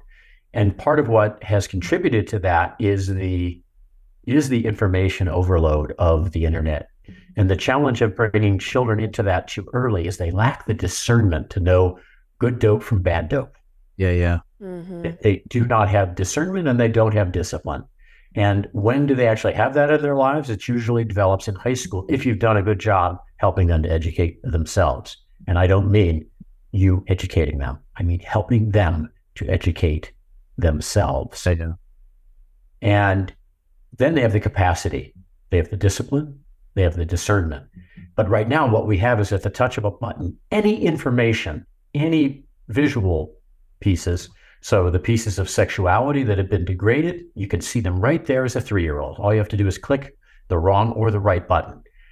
Information that tells you the most heinous things that may or may not be accurate, but you have no way of sussing out from a screen. There's no human being in front of you, the reality of that. And I work with children a lot on how do you understand the truth of something? How do you actually know from a sensory, from a feeling basis, from a thinking basis, when something is true? Yeah. How do you know when it's a lie? And we practice these in activities. It's essential. And the younger, the better, because they're more open then to be able to really sense, how is it that a simple statement, I can feel something in myself and know this is real.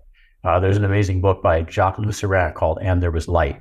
He was a blind leader of the French resistance, and 6,000 times out of 6,000 times, he got it right, that the individuals he interviewed were not going to break down the French resistance. And the 6,001st time, you'll have to read the book.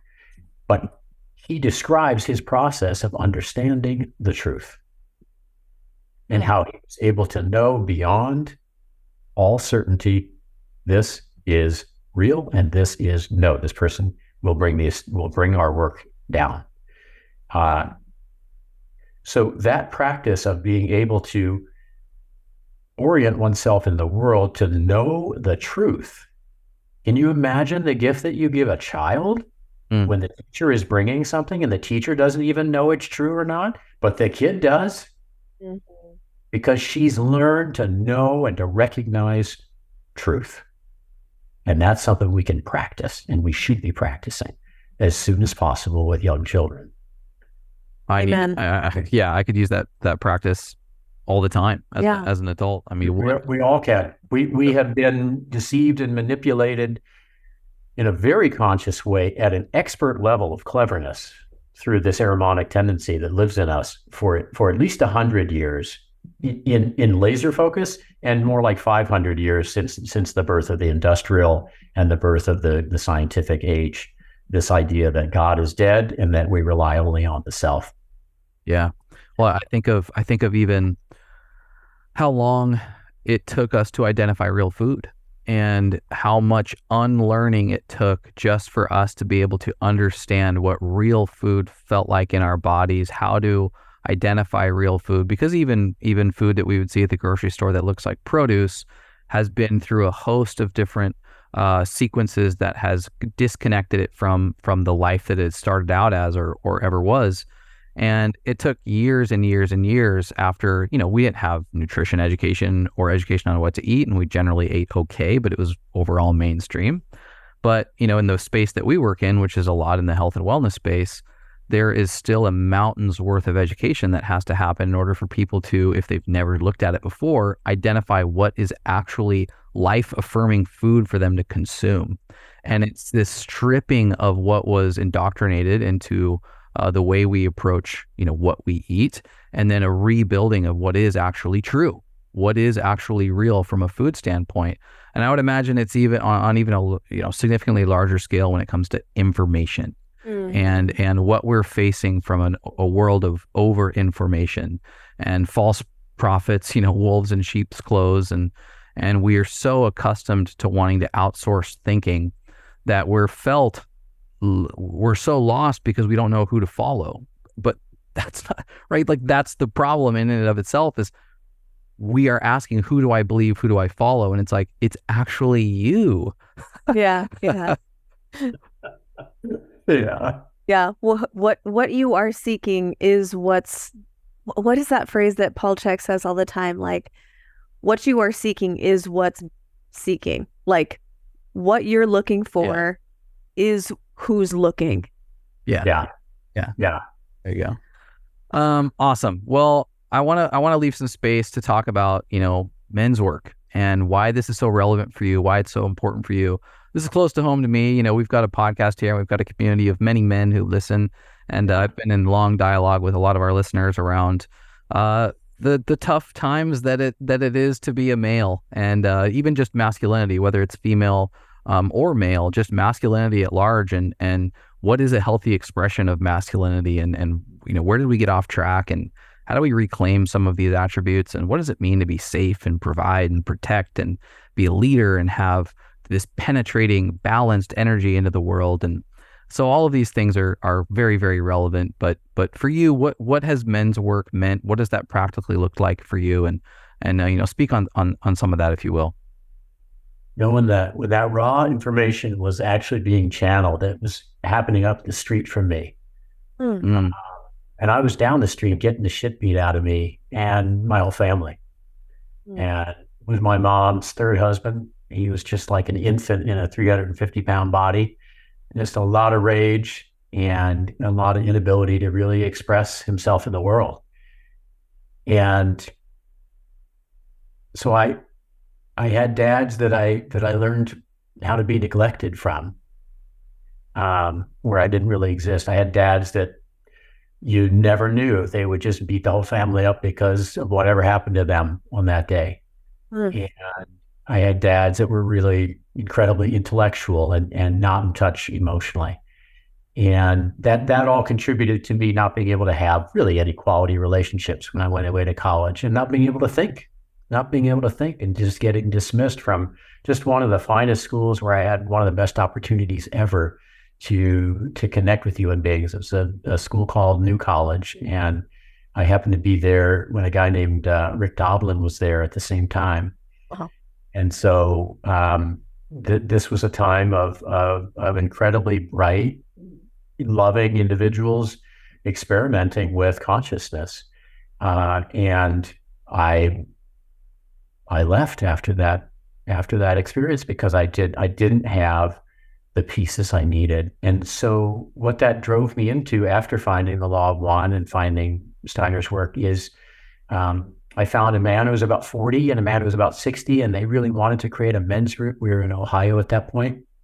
And so we created something called the Western Reserve Men's Council, and there were about 50 men in this group. There was a lot of juice.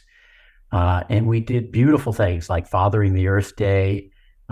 We would create exercises. One of the things I love to do is to create exercises, either for individuals or for groups. This was a birthing canal made of men. So you get 25 men on each side, and the man who was going to move through a birth process through these men. And then the eldest man, Mark, at the end was sitting with a candle and a drum and just had this beautiful rhythm of the heartbeat of the mother. And this was where the man gets to say, this is how I'm going to come into the world. Hey friends, did you know that the amount of muscle you have on your body is directly related to overall health and longevity as you age? Generally, people who have a healthy amount of muscle have lower rates of chronic illness like cardiovascular disease and diabetes, and are better equipped to deal with acute illness like the flu. This is why Chase and I support the concept of muscle-centric medicine. To build healthy muscle, we need quality sources of protein. In addition to our quality meat, Chase and I also use protein powder to ensure we are getting enough protein each day. Our two favorite protein powders are the plant-based Organifi protein, which is organic, non-GMO, and glyphosate residue-free, and the animal-based whey protein by Kion, which is non-GMO and comes directly from grass-fed, pasture-raised cows with no antibiotics and virtually lactose-free. We love and use both daily in smoothies, stirred into yogurt, protein pancakes, and even baked goods. Getting adequate amounts of protein helps us feel satiated, build healthy muscle, recover faster, and maintain optimal body composition year-round. To try Organifi's plant-based protein, go to Organifi.com and use the code MIMIFIT, MIMIFIT, for a hefty 20% off. And for Kion Whey Protein, go to getkion.com and use the code MEDICINE, MEDICIN, for 10% off. Or just check the show notes below for the direct link. Cheers to muscle-centric medicine. And so some of them wanted to fight like hell and have us restrict. Some of them wanted us to come down on him and he had to crawl through like a commando crawl. A couple of them wanted to dance through and have just incredible amount of space. So we just created this bow for them. And at the end of however each one of those men came through, there was this moment where they were welcome into the world by this elder with all of the rest of us in a tight circle around this man. And these are the kinds of experiences that are essential for me in men's work, that we create an experience that has meaning and that creates the possibility for transformation. It's usually edgy. A lot of the work involves, for example, eye gazing with one another, and so much can get revealed through eye gazing. Past lives, future lives, present lives. Just simply lovingly looking into one another's forehead or eyes or throat chakra. And so the expression of emotions is really, really essential. In the men's groups that I'm in right now, the first thing that we do without any other adornment is we just share the emotions that are living in our bodies right now. Mm-hmm. And we don't give narrative around that. We just say, checking in, I've got anxiety, I've got excitement, I've got some fear, I've got some deep shame, and I've got gratitude, and I'm in. And we feel those things coming from that man. And then when we come back around a second time, we explore what those emotions, what's the story around what those emotions are, and then we work with each other to gently challenge each other to discover something new. So we're not just reifying the story of who we are. No, you don't get to do that. That's the death of psychotherapy and psychology, is that reification of, I'm this. And so that work of emotional expression, and then the somatic work, and then the gently challenging work of people's implicit biases, I find to be the most helpful things. Probably the last thing I would say about men's work is the immersion in nature that I do. And nature sometimes provides 80 or 90% of the transformational experience. And all you have to do is just create the space and continue to hold this opening with the mother. Mm-hmm. For men, it's just, and the funny thing is, I've done it with men. This is probably about the 10th men's group I've helped to create. I started at 21 and 55, so it's a lot of years. And I just had this conversation with my colleague. We take men into the wilderness and had done so for a number of years. And we just said to ourselves, you know what? And we both arrived at this almost simultaneously. It's time to invite women and into the wilderness together. We've done our work with men for all of these years. And for whatever reason, the timing is right. And so we're going to offer something for the first time this August in Aspen, with everyone is invited. Wow. We got just super jazzed, even talking about it out loud and saying, okay, we're actually going to do this. We're actually going to open this thing up. So we're just super excited about doing that work. We both have a lot of, you mentioned masculine, and we both have a lot of feminine in us. When my wife first met me, she swore I was gay. Her brother was gay. So she knew gay. So I had this long, beautiful curly hair and this pink jacket on, and I'm even bright pink. Pink was my favorite color, and I was just smiling at her the whole time, just like what she saw as the archetypical gay guy. And I got to tell you, I wasn't thinking it. Yes. I was thinking this is trouble that she's married, and I am smitten. I'm done. And so that connection with the feminine, my colleague has that quite a bit as well. And it's really nice in many Native traditions. That's called a two-spirited person. And it's what I think a lot of individuals who have this kind of openness or experimentation to saying, who am I? Originally, we were whole beings. We were entirely consciously masculine and feminine in one being, half and half. And then we were divided into two sexes. And our task we were given that as a gift. And our task is to consciously reintegrate that to become two-spirited people again. And sometimes I think what people in the world might be experiencing is thinking, oh, I was this and now I'm this. And that's still a dual world. And I wish those people all the best. I would just say my experience is not that. I've had experiences of being a woman being made love to by my wife in this lifetime, being penetrated by her. And I would say the freedom to be able to have that awareness and to sense into what that is really essential if you're going to do work with either sex, with the male or female. So those are probably the four pieces I would say about men's group that are currently living in me as you ask me that question. Yeah, that's incredible. And would love to pull on the thread of nature and, what you think is so healing about the process of working with nature and submersing oneself in it.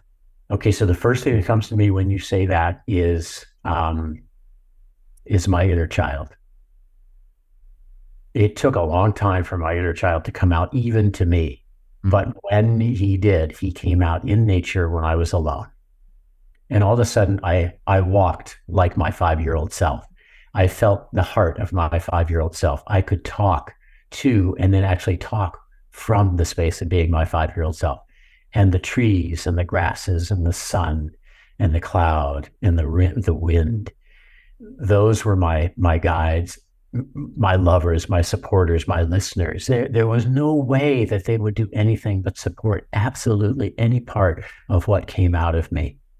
And it took me a while to get to that space of safety and trust with my own partner or with the men in my group. There was sort of terror around that level of vulnerability. And nature was what gave me the capacity to feel that again as an adult. Sure. Mm. Yeah, I asked I asked the nature question first before my next question, which was vulnerability in these men's circles. And even just the act of eye gazing can be, like you said, edgy. Yeah. And I had a sense that, the conversation around nature and working with it is this sort of, greasing of the joint when it comes to being able to open oneself up and be vulnerable. Yeah. And so my next question was, I would imagine that in this work you see a tendency for some level of hesitancy as it pertains to being vulnerable in these circles. Or, I mean, we all have things that we think we can be vulnerable. There are topics or things that that have challenges in my own life that I'm comfortable sharing and I'm comfortable being vulnerable with. And then there's the really deep stuff, right? Yeah. There's the really dark shit that you actually don't want to tell anybody. So I'm going to put forth this little pseudo vulnerability to everybody just to check the list. Yes. How do you break through that barrier? What does it usually look like? Because there's that initial comfortable vulnerability, and then there's the I'm crying, I'm weak, or I'm laughing. Sometimes you laugh your way through the things you think you're going to cry your way through. Right. But whereas there is that release, and it's here's me. I'm energetically, spiritually naked in front of you, and for the first time ever, I'm just airing it all out. Yeah. What does that sequence look like in these groups? That sequence looks like, if you want to experience that with the men around you, then lead the way. Do it yourself. And even after, again, 35 years of doing this work, I had this experience. We have about probably 55 men in this men's group, but we break ourselves up into different circles. But we come together a couple times a year. And I was new to this men's group. I just started because we moved up here from Texas. And so I was brand new. We were with this whole room. There was this particular exercise where people were toning, and it was like a senior member of the group who was bringing this toning that we were going to do. And even with these men, there were some guys who were goofing off and, not like, a little bit like, oh, this is, maybe this is hippie, or this guy's out of touch or something. And for me, I was goofing off at first myself. And I thought, well, that's interesting, because usually when I'm goofing off or I see somebody goofing off, there's something there. Yeah. There's some juice. And so finally, I was just like, okay, I'm going to drop in. I'm just going to do this. And as I was toning, all of a sudden I had this feeling like, man, I have a blood curdling scream in me. And immediately all the shame and guilt. And I'm like, I don't know these guys. They're not going to be able to hold this container. I'm going to be judged. It was endless. I mean, the endless amount of stoppage was there for me. So I kept on toning, and I'm thinking these things, and I'm feeling all these things. And at a certain point, I just say to myself, Edmund, if not now, when? And I just opened my mouth and I let out this blood-curdling scream.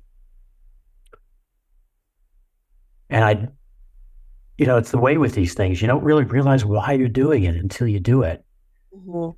And then all of this memory of me holding myself back, waking up in terror as a child, not going to my father's bedroom because it literally had cork on both sides of the door. It was a pretty clear picture, never disturb. And so this inability to express, and holding that all of these years, and then this moment and saying, okay, so there's this little one in me, and this looks messy, and I could get some stuff. And I got some stuff. Somebody said, man, my ears hurt as a result of that, And I said, yeah, I hear that. Somebody else say, yeah, I was just completely in my zone, and all of a sudden just get a complete play. I hear that. So it's being willing to take the risk of the fallout, and not knowing what it's going to be, not being in control of it, and not knowing what's going to happen. And I found that group was able to hold me, and I was able to come to some incredible insights, and that led to my little one being able to come out with those men after all these years of work. And that it also, there was I did a 3-day fasting with no water and silence in the mountains. Wow. And that also, the experience itself, it didn't come out, but then after the experience, all of a sudden, full blown, my little one came out. I'm part of 2 men's groups right now. One's a council that oversees other men's groups in Santa Barbara. And that was with that council group. And all of a sudden, it was just, there I was little. And this group just was completely able to be with that. And so this is a very recent experience. And this is after, again, all of these years of work. Sometimes men get into this work and think, I've done this for 10 years or whatever. Like, I hear people saying, like, yeah, I've worked through most of my stuff. I'm like, yeah. Oh, yeah, you've worked through most of your stuff. Like, what a funny joke you just told. That is so great. That is so great. Let's sit down together. I mean, let's really dig in. So that's what I would say is, be the change you want to see in the world, is lead the way, be incredibly vulnerable, not know what you're going to say. Don't plan, and just see what's there, and take the fallout from it. Have that kind of bravery. That's vulnerability to the point of just terror. But if we can start to do that to each other, well, let's say it this way, if we can't start doing that with each other, being that vulnerable and open, we're not going to make it to the 4th density. The 4th density requires telepathy. Means everybody already knows as soon as you're thinking what you're thinking. They know what you're feeling as soon as you're feeling it, because you've made that agreement that, yes, I will be that open. And I think the men's work gives us the possibility to move toward sharing the non-share. I love that. Oh, man, so much there. And I really appreciate, as we ask you different questions, the storytelling approach. Obviously, you're a storyteller, and it's appreciated on our end, because you can get into interviews and it's yes, no, question, answer. And it's almost like this storytelling is an art. It is an act of creation, and rather than just answering the question. And I just wanted to recognize that in you and highlight it, and just say that I appreciate that about you. It's something that I feel like it's definitely an area of my life that I can improve on and grow. And so when I just recognize it in you, and it's really wonderful to be in your presence and just listening. And I'm noticing in myself that as an interviewer, sometimes I don't have a question because I'm just listening as you tell stories. And it might not add to the actual interview, but I'm just like, yeah, wow, as you're telling these stories. I think the listener adds the most in the connection between people. I've been in groups with people where a man may not really share much of anything for months, and then all of a sudden he says something, and it changes everyone's world. And we look forward to the next 6 months when that man is going to say something again. And the power of him listening through all of that time, and then taking all of that in, and then being able to bring something out of that, that's an incredible skill, because you're not just listening, you're deciding as you're listening, what are the pieces that I'm going to move forward with in the world? That's not a passive activity. It's incredibly active. And if we don't have those listeners, it's like my first book when I was a little kid, my dad gave me The Prophet by Khalil Gibran. And I almost just memorized the whole damn thing, because every word spoke to me. And one of the things he says at a certain point, when they're all talking about what he's sharing and how, they're just like, oh, this stuff's so great. He says, but wasn't I also a listener? The whole time I was speaking? Yeah. So there's, in a way, there's really no difference between listening and speaking, as long as when we're speaking, we're listening. Yeah. And listening, we're speaking in a certain kind of way. Yeah. Yeah. Yeah. I love that. Oh, love it. What a treat. What a gift. We're a little over 2 hours here, so we can come to a close, and this has just been just an absolute gift. Edmund, as far as resources, we've talked about Law of One. People should check out that book, and there's just incredible commentary on the book as well, out there if it's a little too deep to just jump into the book. But Steiner and Waldorf, where can people learn more, and maybe in a bite-sized way? For instance, I've attempted to read Steiner and haven't, had as much recall attempting to listen to audiobooks as much as I have had gotten from community. Like, I'm on part of Facebook communities that are people interpreting Steiner, posing questions, posing their own commentary. And I find a lot more efficacy in the way that I'm able to absorb a lot of his work through other modalities instead of going directly to the source. Is there any resources that you would recommend for people who are interested in Steiner, interested in Waldorf, to, dip their toes in, get their feet wet? I think what you're talking about, where you have a learning community, is ideal. Steiner was very big on the human encounter. I mean, that's what karma is. Karma doesn't happen without the human encounter. And so one of the things he always said to communities who were wanting to work spiritually is, now you must get to know each other very deeply. Mm-hmm. And so you getting online in a community, and as you said, being able to be vulnerable and saying, I don't understand this, or this, or I don't agree with this, right? Taking that willingness to take whatever comes your way, because it's how you're experiencing life, and then deepening that community. And then out of that, you start finding the individuals who are resonating in a similar way with what your questions are and what your path is. And so maybe this sort of splinter group evolves out of that work. But it's in really encountering the other human being and having those conversations, whether online or in person. In person's always ideal if you can. Yeah, I mean, his work, again, it's translated twice. It's translated from the spiritual world, and it's translated from the German. And here's something that I think is really important to know about Steiner's work. It's important. This sounds stupid. It's important when you read his work, and that when you put it down, that you don't remember any of it. Just marinate in it in your subconscious. Live it. Yeah, he's not speaking to your intellect. He's not speaking to the earthly understanding in the way that you're used to absorbing information. It's not information. This is an initiatory capacity. You have the capacity to initiate yourself through this work. And that takes a new kind of reading. Yeah. That would be a completely different podcast, but quite frankly, a very essential one.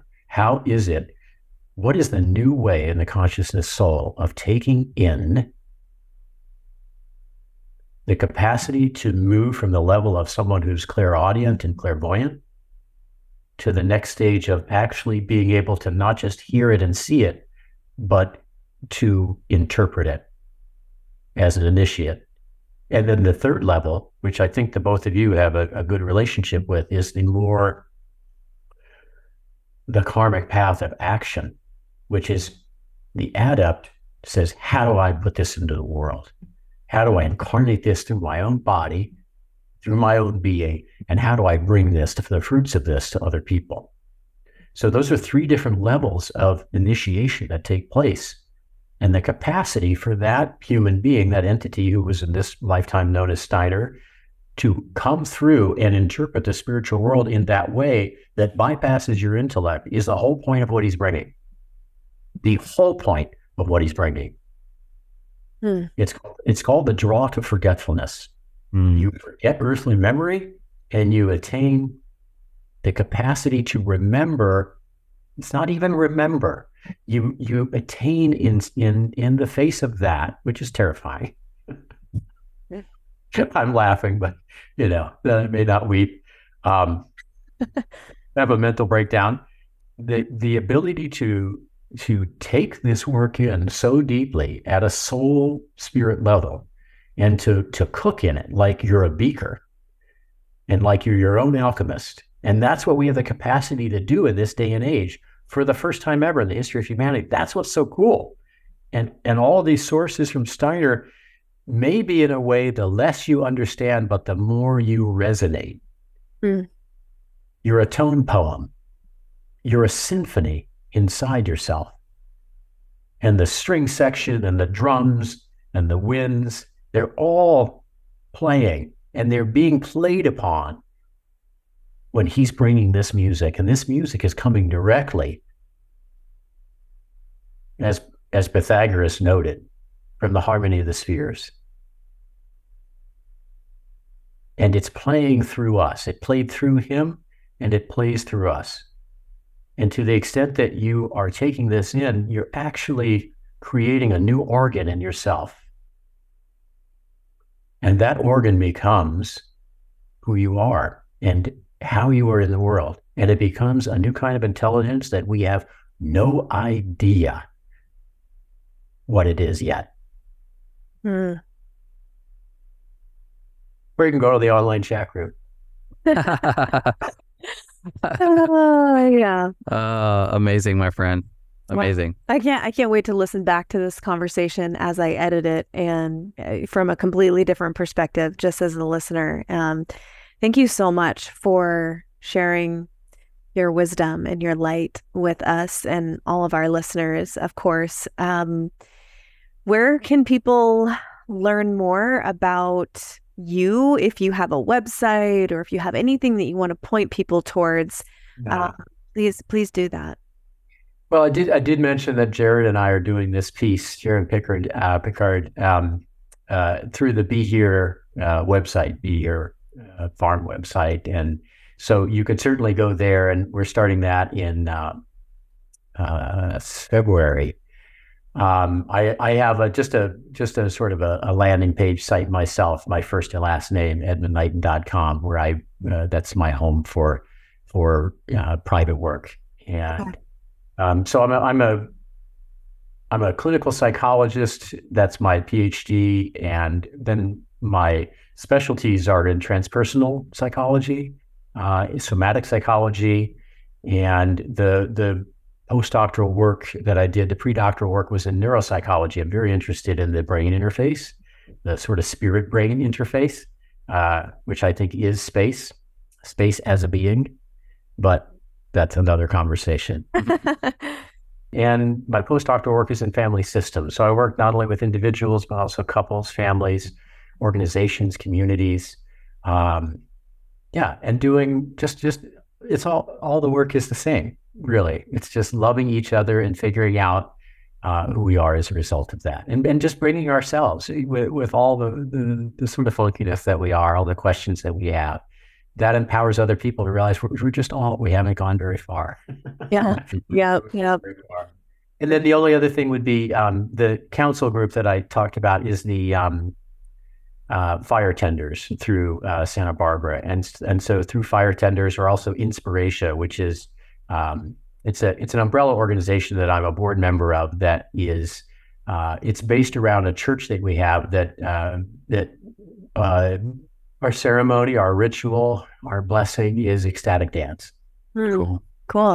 That is the basis of that work. And then the men's group and there are women's circles that grow out of that. And as I said, we're going to do a combination for the first time after 12 years of just doing the men's work.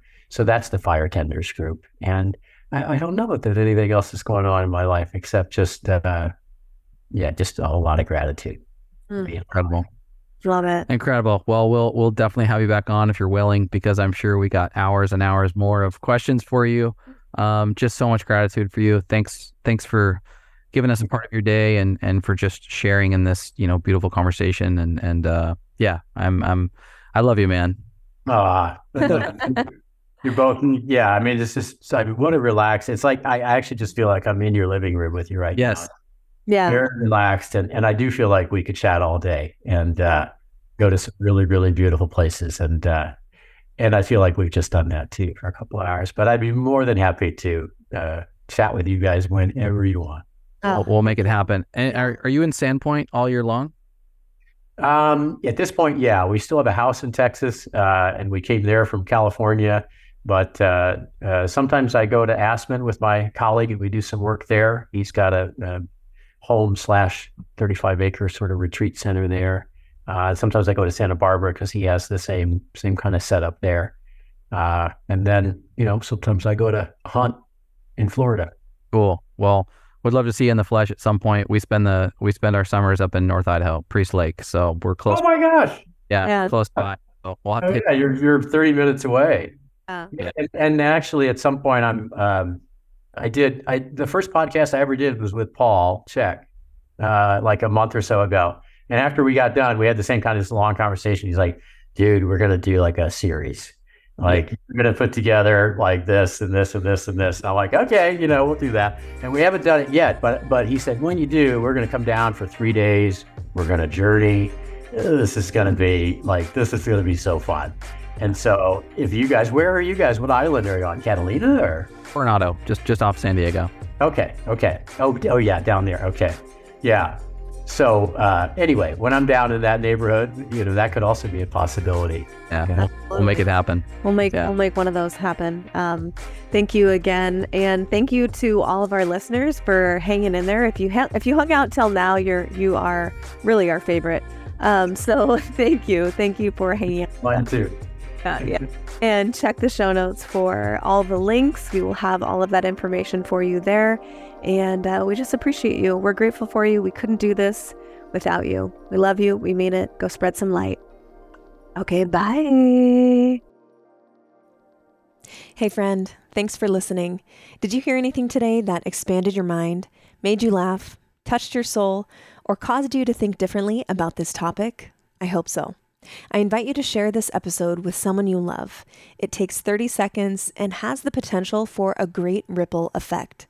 Our world needs more people having real, honest, and open-minded dialogue on big topics. And you never know, you may just change their entire day. We love you and appreciate you being here with us. Cheers.